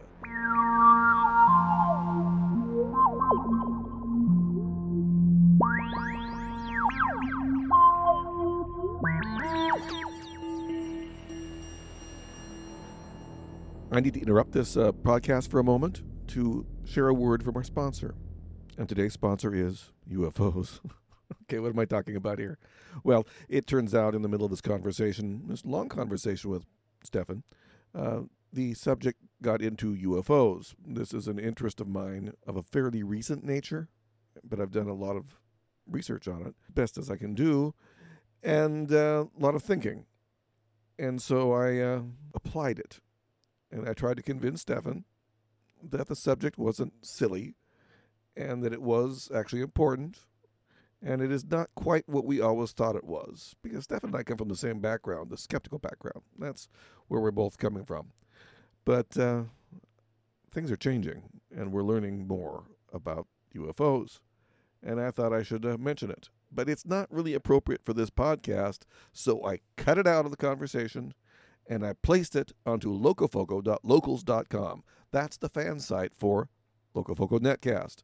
So if you want to hear me talk and try to explain to Stefan Kinsella what the nature of UFOs in our time, go to locofoco.locals.com. And let's call it our sponsor. And if I ever get a payment system in there, you can even give me money for this great service. Heh.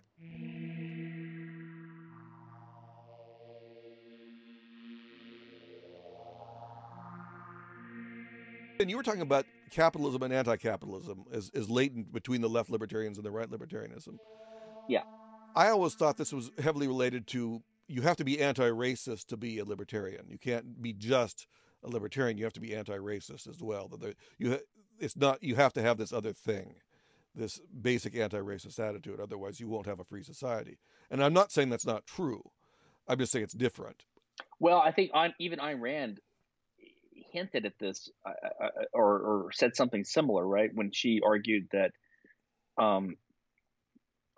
she tried to find the common roots of what you would call collectivism or socialism, and it was like tribalism, right? And irrationalism or something like that. Because if you're a fully rational man, you would be individualist and you wouldn't be tribalist at all. And so you wouldn't be racist and you wouldn't be a collectivist. So she tried to identify some common things there. And I used to like that and sympathize with that. And I still do, I think, to some degree, at least in my attitude.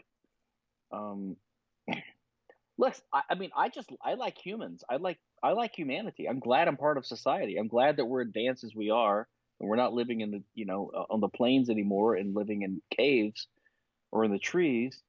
And I like human culture and human society. And so I tend to like and value other people Yeah, we have proclivities towards our own types and our own culture and our own ethnicities or whatever. Um, but I, I and I don't think this is incompatible with libertarianism. I don't know if it's necessarily part of it to be an open-minded, cosmopolitan person who likes humanity and to value other humans in general, despite their differences, or maybe because of their differences. So that's my attitude. I don't think I've ever been one of these tribalist types. But again, I would never have said that anti-racism is part of libertarianism. I don't think it is. Yeah. I guess you get down to a definitional thing. What's the definition of libertarian? What does it mean? What does it mean to be a libertarian? I don't think it's possible to be a libertarian if you don't speak a language, for example. But that doesn't mean that speaking a language is part of libertarianism. Those are different phenomena, right? So, um, I don't. I think it's hard to imagine someone being a libertarian if they're a misanthrope, if they just hate humanity. But logically, you could be. Okay, so what? And so I think so part of the problem again is like the dichotomy I noted before is the division between people who are interested in liberty in a contemplative way, more of an intellectual way, and people that are activists. So the activists, they want to achieve something, and they're impatient and they're urgent and determined to do that. Most of them think you do that by voting or by haranguing your relatives and everyone you meet and passing out pamphlets or whatever. Um, and so those people are going to tend to um, they're going to tend to include in libertarianism for what they see as libertarianism the activist aspects of it, right? Which means persuasion, which means persuading other people, right? Yeah. So they're going to tend to start equating um, things that they think would be a successful strategy or approach as part of libertarianism because they don't distinguish the two. For them, libertarianism is the the the the the the attempt to achieve liberty and the activism to achieve it. And I think it's just not. That's not what libertarianism is. So then that's the question: is what is it? What's the word mean? What does the concept refer to? Why do we use it? What is it describing? And I think it simply describes a set of beliefs about justice and law that is distinct from other sets of beliefs about justice and law. That's what I think it is. Uh, we believe certain laws should be in place, should be enforced. Some certain laws are just, certain laws are unjust. That's basically what we believe in. And by law, I mean the more official institutional enforcement mechanism in society that refers to interpersonal relationships, how people should deal with each other, but not just merely interpersonal relationships, because that can also include manners and morals and things like that, which is not part of political philosophy. So, and some people have radically different views on this. You know, fascist, populist, Democrats, uh, socialist, democratic socialists, communists, totalitarians, theocrats, and libertarians. And so we use different words to describe these different sets of beliefs. So I think that's what the word is. And then you can argue among ourselves about the particular details of it and how far to go and how extreme to go or whatever. But to then say it includes an opposition to oppression in general or to dishonesty or lying or whatever they want to broaden it to include, it's like a dishonest debating trick, I think. Yeah, I'm They on have your their own personal preferences outside of libertarianism proper. and they want to persuade you of that, and that's perfectly fine. I might want to persuade you to listen to classical music instead of country, but I don't pretend like I'm doing that as a libertarian to a fellow libertarian. Like, listen, we're both libertarians, so if you're a libertarian, you should like classical better than country, because that would just be a stupid argument and plus a dishonest one. But the closer one, the ones that they bring in values that are closer, like, most libertarians I know have some knowledge of economics, and we integrate economics with it. And we're humanitarians in some kind of sense because we value other people. Those are all true. But if you just kind of blend them all together and mix them into a big mushy thing and try to use that to get people to adopt your view of these non-libertarian or a-libertarian ideas, it just seems to me dishonest. Just make an argument. Make an argument as a human being, appealing to some common shared values or whatever, but don't pretend that it's libertarianism. It's not. Geometry is not algebra. Physics is not chemistry. They're related, but they're not the same thing. So that's basically my take on thick and thin. I think thickism is totally useless, to be honest, and I dislike it, as I think I've made clear. I'm pretty much on your side on this one, which is not really all that surprising. But I do have a sort of historical question, because you have many friends within the Mises Circle groups, and they were heavily involved in paleo-libertarianism in the early 90s. And that, to me, seems like a thickist movement. You're kind of right. There is an aspect of thickism to that, too. I suppose I don't abhor it as much because it's not as lefty. So I guess really...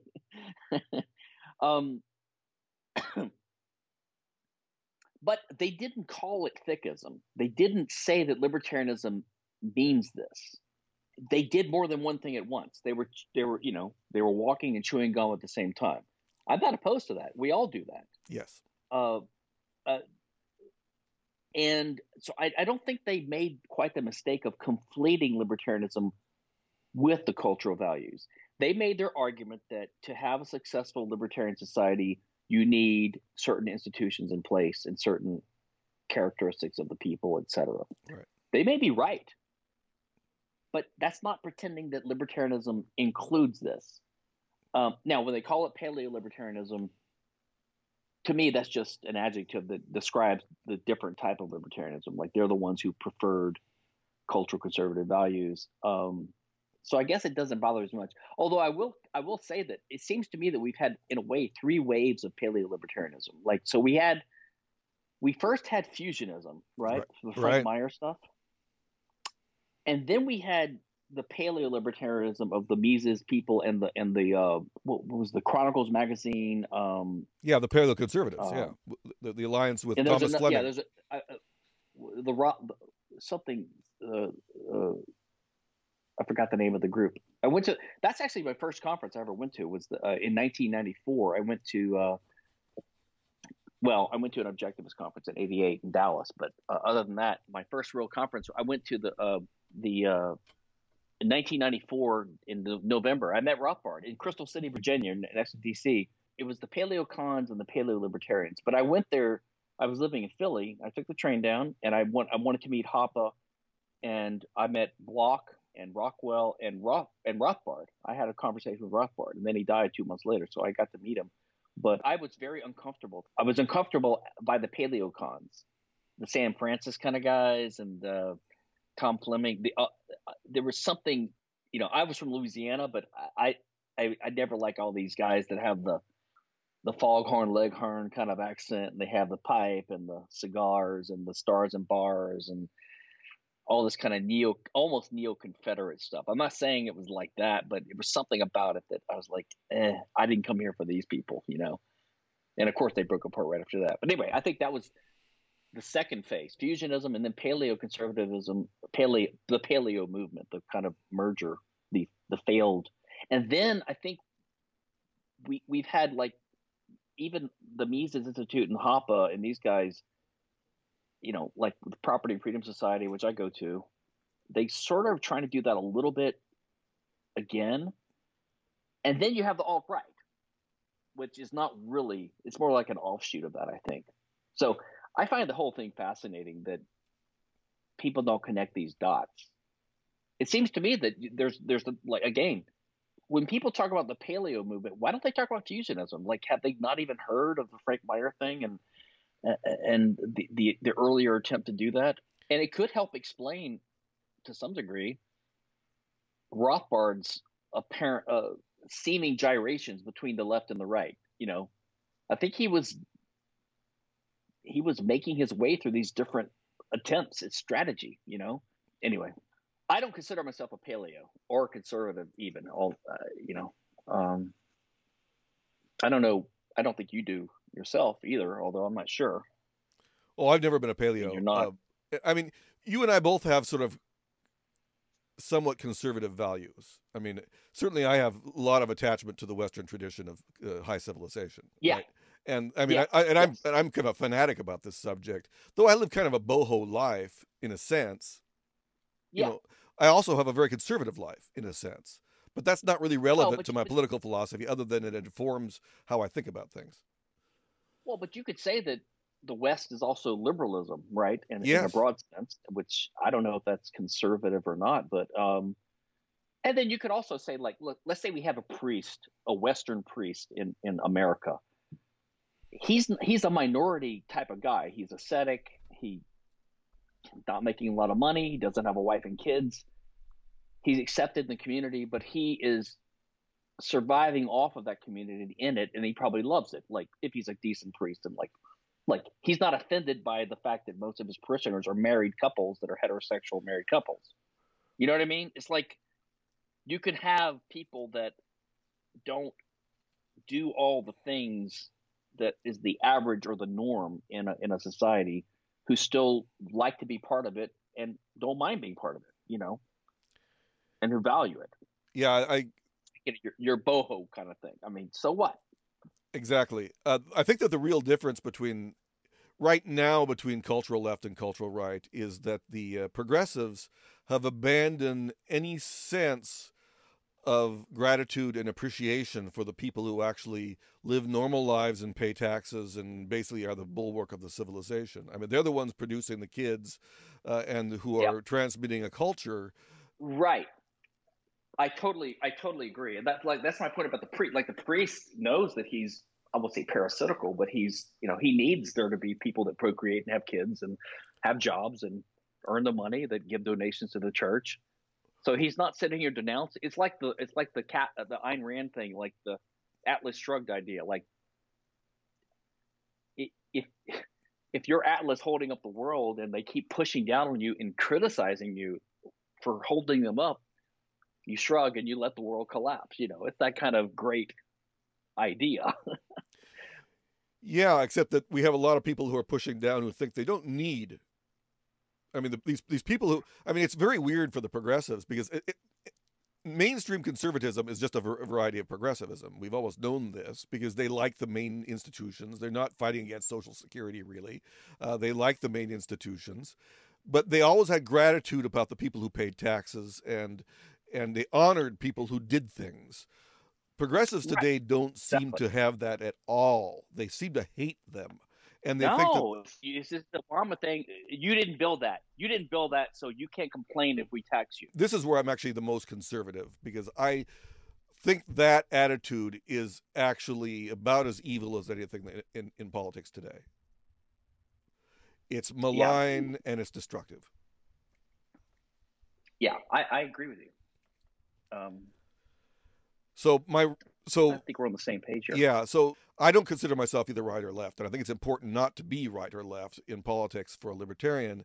However, I like rightists now more than I like leftists because leftists seem to abandon parts of civilization that I think can't be abandoned. Well, yeah. So I heard an interesting conversation the other day. It made me think. It was about this cancel culture that we have now, which I think is completely insane, and it's a leftist thing. But someone said, "Well, we had cancel culture in the '50s with McCarthyism, and there's a point. I mean, you could also say that like Islam is horrible, and people say, well, Christianity was just as bad. It's like, well, I don't know if they ever was just as bad, but they were worse in the past. but now they don't have power and they're more tolerant. And so today, I think Islam is far worse than Christianity today, because Christianity has been integrated with Western sort of cosmopolitanism or whatever, And likewise, maybe the conservatives in the past were as bad as the liberals are now, but right now it's the left that's horrific, with this cancel culture kind of stuff and this SJW stuff, and it's the right that seems to be more tolerant. And I know lefties and liberals, when I say this, they don't see it that way, or they can't see it that way. But that's the way it seems to me. And I feel like I'm like an outsider because I'm a libertarian. So I'm not either one.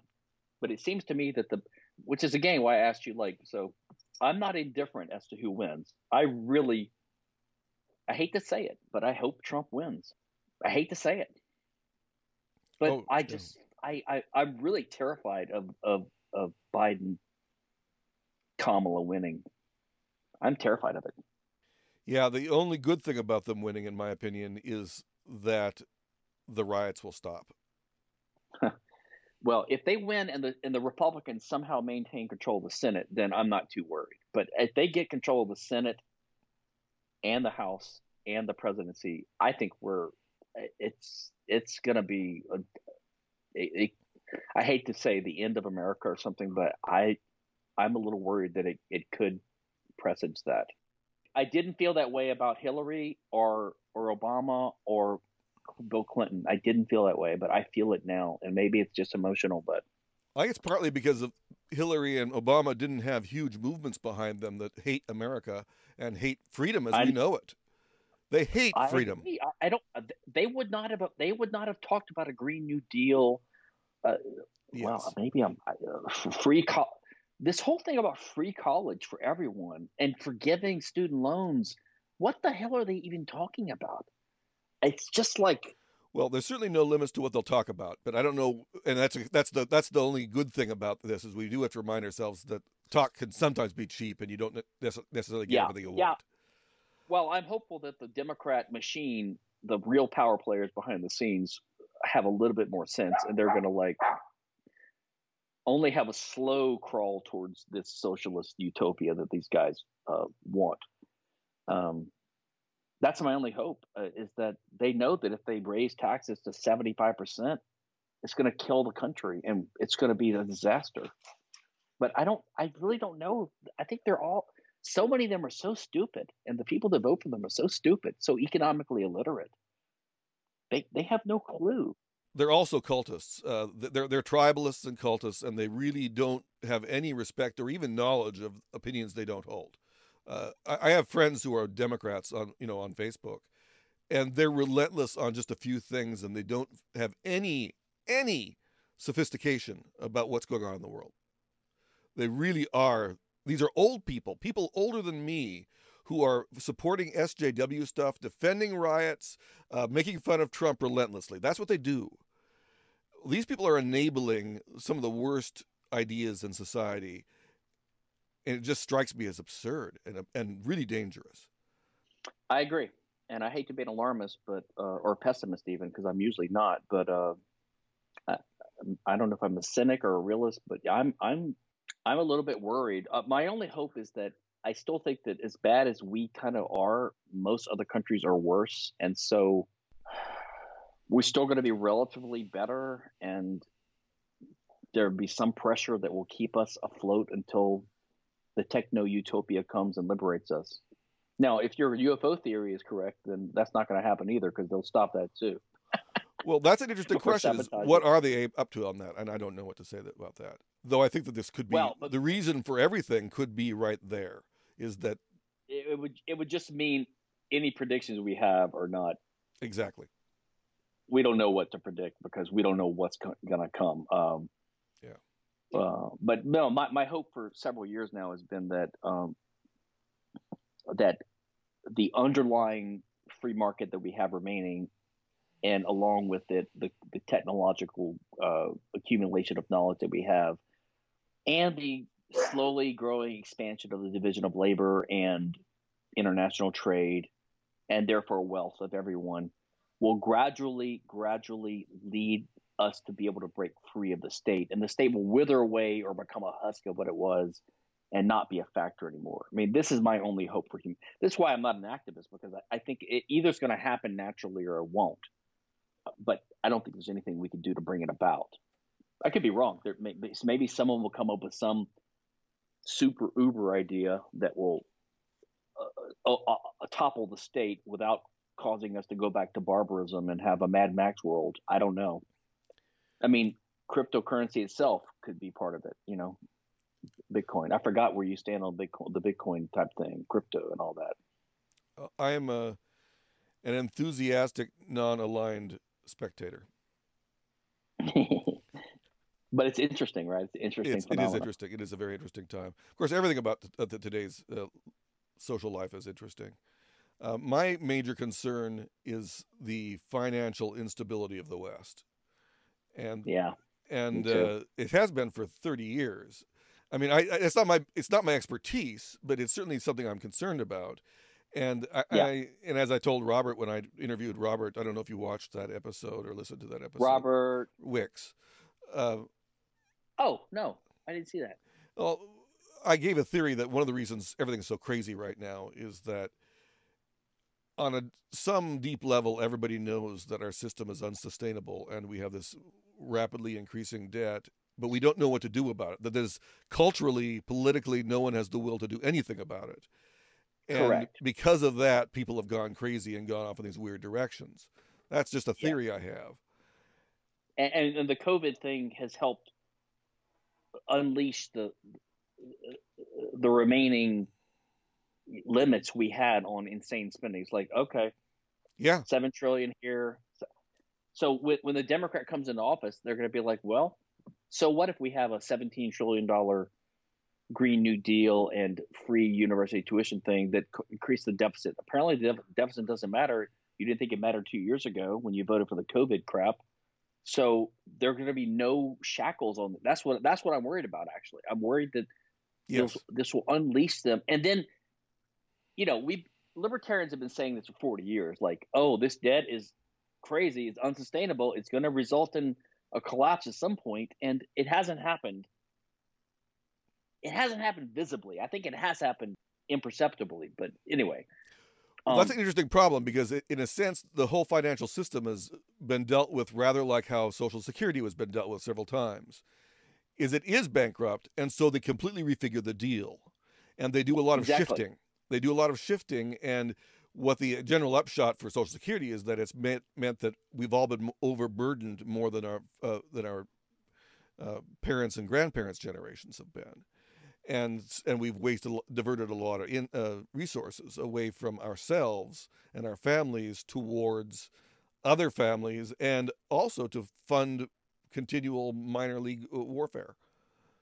Well, then if you think about this like a psychological, it's almost like the gaslighting concept, like when you sort of like make someone think they're. So if you think about it, we have this weird thing where there's this kind of subtle recognition in society that the World War II generation was the so-called greatest generation. And nowadays we have a bunch of slackers and millennials, right, and losers who are living with their parents in their basements. But the reason we have these problems is because of the accumulated crap that started with, say, with the FDR World War II generation, like the crap that they voted for.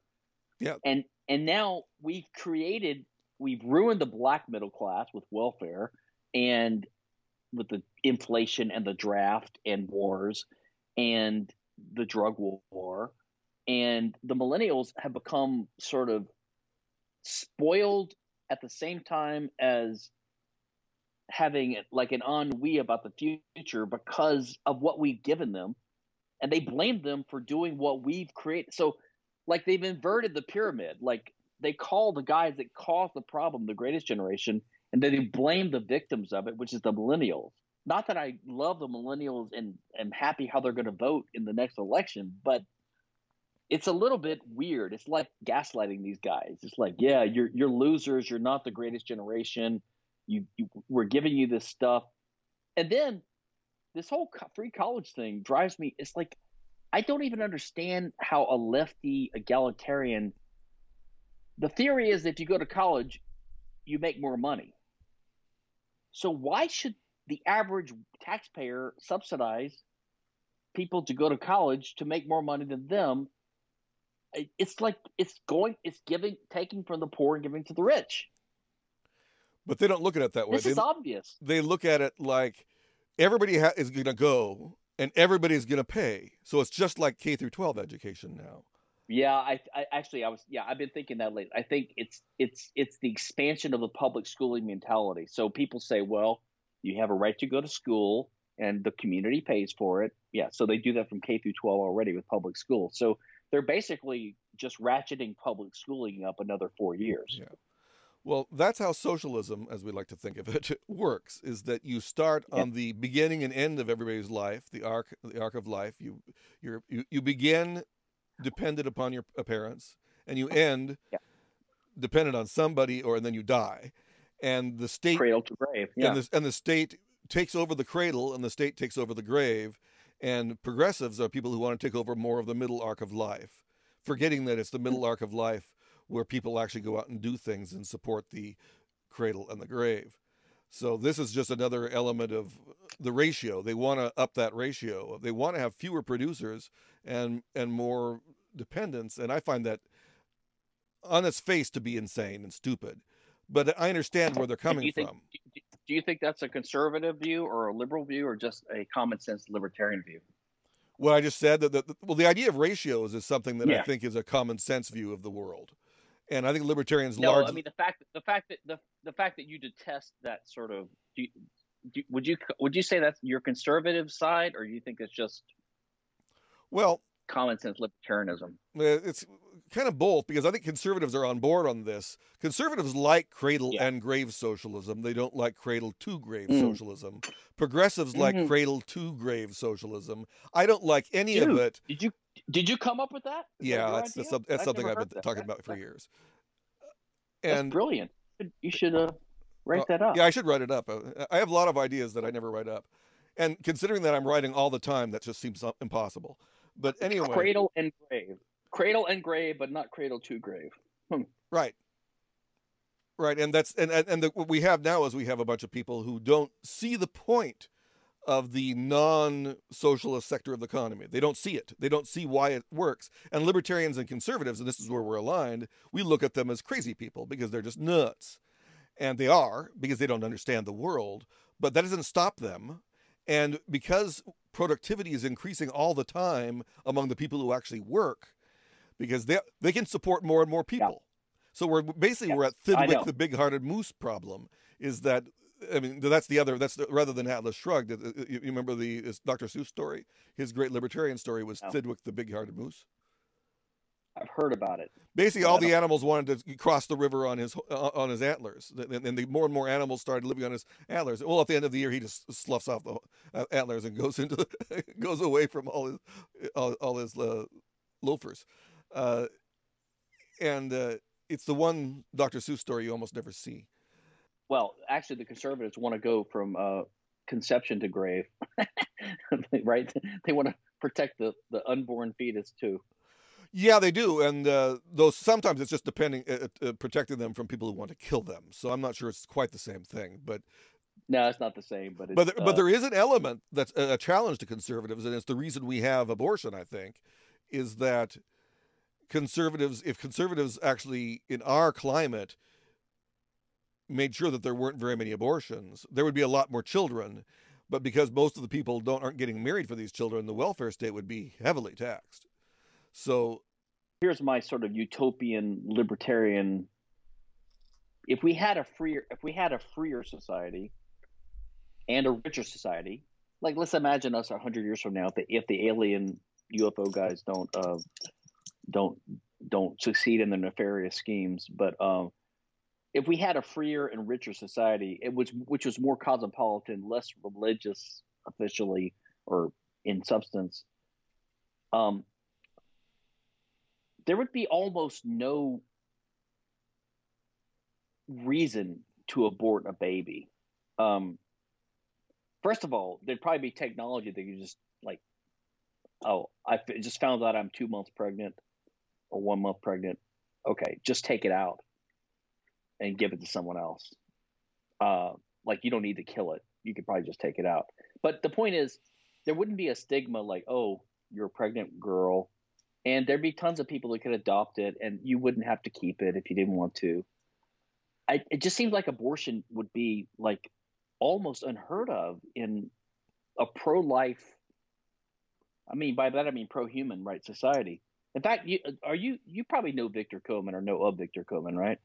I know of him. I've read one of his books, The Jehovah Contract. Which one did you read? Do you remember? The Jehovah Contract. Oh yeah, that's a cool book. In fact, I want to write a book, and I want to use the same title, but one of my novel ideas is like, if we figured out there's a God, we need to find a way to kill him because he's an existential threat to humanity. I mean, he's a murderous bastard, right? He allegedly wiped out humanity in Noah's flood, etc. And he's threatening us with eternal damnation if we don't do what he wants. The guy is, like, from our point of view, even if he's good, he's actually evil because he's an existential threat. So the Jehovah Contract would be a great title, but Victor took it. But he wrote another one called Solomon's Knife, and that one's about imagining a kind of slightly future world where there's something called transoption, which is a medical procedure where if a woman gets pregnant, instead of aborting the baby or having to wait and deliver it and adopt it, you could transopt it. You could transplant it to another woman's uterus or womb who wanted the baby. So it would, like, it's an ethical sort of dilemma. Like, is there really any excuse anymore to ever abort a baby if you could? And I think, like, even Walter Block's pro-abortion, what does he call it? Not trespassing. Evictionism. Evictionism. Even he says you can evict the baby, and if the only way to do it is to kill it, then so be it. But you have to do it in the safest way possible. And if technology allowed you to transopt it, then you'd have to, like, give it to someone else. So there would be no more abortions. I don't know where you stand on the abortion issue. I'm not, like, hyper Christian about it, but I'm way more anti-abortion now than I used to be. Maybe because I had a son, and once you see a little baby growing inside, I mean, no pregnant couple that has a baby coming, they don't call it the fetus. You know, they think of it as their baby, and they do everything they can to protect the health of the mother and have a healthy baby and the whole deal. You know, it's sort of an emotional, or it's like an emotional stance or argument, but I'm way more anti-abortion than I used to be. Although I still think, you know, it should be legal. And come on. Yeah, I've become more anti-abortion as time has gone on as well. Partly for reasons you've given, though I've not had children myself, but right. But also, I used to make a joke back in the 90s or 80s and 90s about how I enjoyed feminists demanding abortion rights, because I wanted to have basically a estoppel card to play when they talked about men being violent. I says, look, at women kill more babies than more human beings than anyone else on the planet right now, and you have no cause to complain about male violence at this point. And this was a sort of a cynical joke I used to play against in debates, which of course endeared me to everyone. That is, no one. But now I actually regard that as I regard it as kind of serious. Is that I think it has corrupted the left by being so anti-humanist about this thing. Is that they've become less responsibilitarian. They've become less interested in responsibility by being able to kill the projects of their natural sexual intercourse. And I think this is bad. This has been bad culturally for them. Well, I think so. And you hear stories about some of these women who've had 23 abortions. They use it as, it's a method of birth control. I'm not saying it's common, but they have such a cavalier attitude towards it. Like, I understand what you do in the private. And look, I think it's almost like the IP. Well, not to get it all comes back to IP, but for me, but of course it does. I was going to mention 3D printing, how that's going to help get around patents, just like the internet and torrenting have gotten around copyright. I think that eventually we're going to have like robot surgeons in your basement. And if a woman gets pregnant, no one's going to know. And she wants to go down into her basement and have her robot perform an abortion or take a pill or whatever. It's basically practically no one else's business, really. Right. And that's the way it probably should be. Right. But the point is, why would you, all right, maybe a week old, maybe a month, but why would you kill a little baby inside yourself when you don't need to, when there's no social stigma, no social approbation, when we're all rich, so there's really no significant cost, when there's other people who want to adopt it, when technology lets you transopt it out or something? Why would you do it?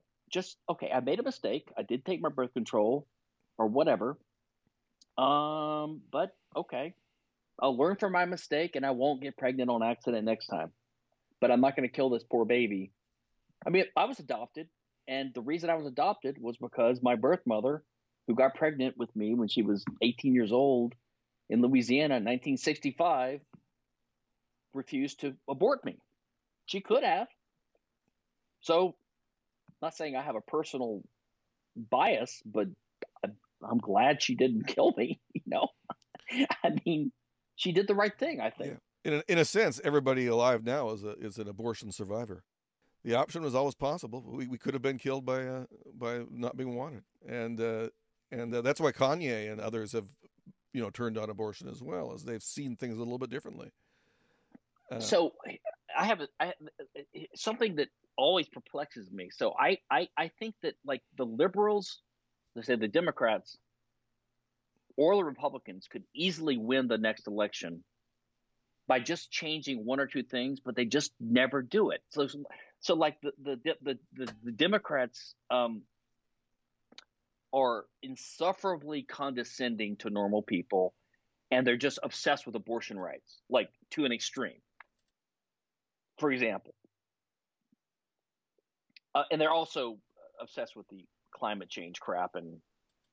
But if they would just be a little bit less condescending, I mean, the Joe Sixpack guy that voted for Trump, they seem like natural Democrat voters, but they didn't because they're so sick of being condescended to, and they're horrified by this Hollywood elite abortional demand kind of mentality, something like that, right? I'm simplifying. On the same token, if Donald Trump would come out tomorrow and say, you know what, I've been reflecting on the Black Lives Matter thing, and I do think it's a shame what we've done to the black culture. We need to convene a council, and I think the first thing we need to do is just legalize marijuana on a federal level. He could probably coast into the office if he would just do that. He would piss off a few evangelicals, but you know what? They're still going to vote for him because what else are they going to do? Right. But they won't do it. And he doesn't give a fuck about marijuana. Right. Well, he's a teetotaler in every sense. It's just amazing. What's that? He's a teetotaler. He doesn't take any drugs whatsoever. No, but he's not like he's not a moral majority type who cares either. Oh no, of course not. I'm just saying. Yeah, he cares nothing. He could if he came out for marijuana legalization tomorrow, and if he had a more full-throated like let's withdraw troops from the Middle East kind of thing, more than he's done in sort of like fits and starts, he could probably win. He says, we're going to end the drug war to save black lives and to stop putting black men in prison or something like that. And he could issue 5,000 pardons tomorrow of people in federal prison for nonviolent drug offenses. But they won't do these things that they could let them easily win. Because there's something about politics that draws people to be as extreme as they can get away with. So they go to the edge of what they can get away with, right? Yeah. I don't know. It's just bizarre to me. But it's not just Democrats and Republicans who won't do what I consider just like that. I have the same thoughts you've had right there. Libertarians don't do it either. There are some really important things a libertarian candidate could do to get really interesting attention. Instead, we have JoJo and Spike talking about Black Lives Matter and how it's important to be anti-racist. That's not the way libertarians can What get do you, ahead. what do you think they could do? What could a libertarian do that would make more sense? Well, for one thing, they could take on the deep state. They could say things that would just be shocking to Americans, and then all of a sudden, light bulbs would pop. They could make people start thinking about things that they don't normally think about because they're outside of what Tom Woods calls the 3x5 card of allowable opinion. And by talking about SJW stuff, Spike and JoJo are actually doubling down on the 3x5 card. And I think that's very bad for libertarians because libertarians offer something different. And if you don't find a way of leveraging your difference, you're doing absolutely no good. There's no USP. There's no unique selling proposition for libertarians right now. And one of the things libertarians could do is exactly what you said. Well, when I heard Joe Jorgensen talk on Tom Woods' show, I had a negative impression about her from the beginning because I'd never heard of her, and I thought, okay, another whatever. But then she kind of impressed me on the Tom Woods show. She sounded reasonable and intelligent, and I'm sure she is. But then after the Tom Woods show, then she started all this SJW ass kissing, and it's like, oh, come on. Did you listen to Spike on Dave Smith's show? I think I did, and I had negative impressions about him before because he was the running mate of Vermin Supreme, which is just this is the exact libertarian thing I'm talking about. Vermin Supreme was running for LP president. This is, but whatever. And I think he impressed me too. He wasn't as bad as I thought he would be, from what I recall. Oh, I think he's very smart. He seems really smart, and he's not he's also has interesting things to say, but I just think that his SJW aspects are actually ruining his chance of actually making a difference. Whatever libertarians do, and the drug war has been one of them, but libertarians always approach it in such a lackluster and uninteresting way. They have no guerrilla marketing strengths whatsoever. And I don't think I heard. I'm not familiar with what Spike has said as SJW. I don't doubt you, but I just haven't paid attention. Well, they have a lot of Black Lives Matter stuff. They doubled down on that. They were both wearing masks once in a picture. That's the other thing. I think the Libertarian Party people should be against the coronavirus lockdowns. I know they're very, very popular with stupid people and smart people who are easily psyoped, but libertarians have to be we have to be the anti-psyop. And I don't think Libertarian Party people understand that. I agree with you on the Black Lives Matter thing. I've actually almost come around on it, but I see no problem with just agree. Okay, it's true. Black Lives Matter. Well, sure. So let's diagnose the problem. What's causing it's the police, and it's the drug war, and the various other things, right? And then Skype gave out on us. So let's wrap this up. This has been an episode of the Locofoco Netcast, which you can find at locofoco.net. I've been talking to Stephan Kinsella, who blogs at stephankinsella.com. That's Stephan with an A in the second syllable. My name is Timothy Workman-Virkala, and I blog at workman.com. That's Workman with an I, not an O. Look me up on locals.com, locofoco.locals.com to be exact. Thanks for giving us a listen.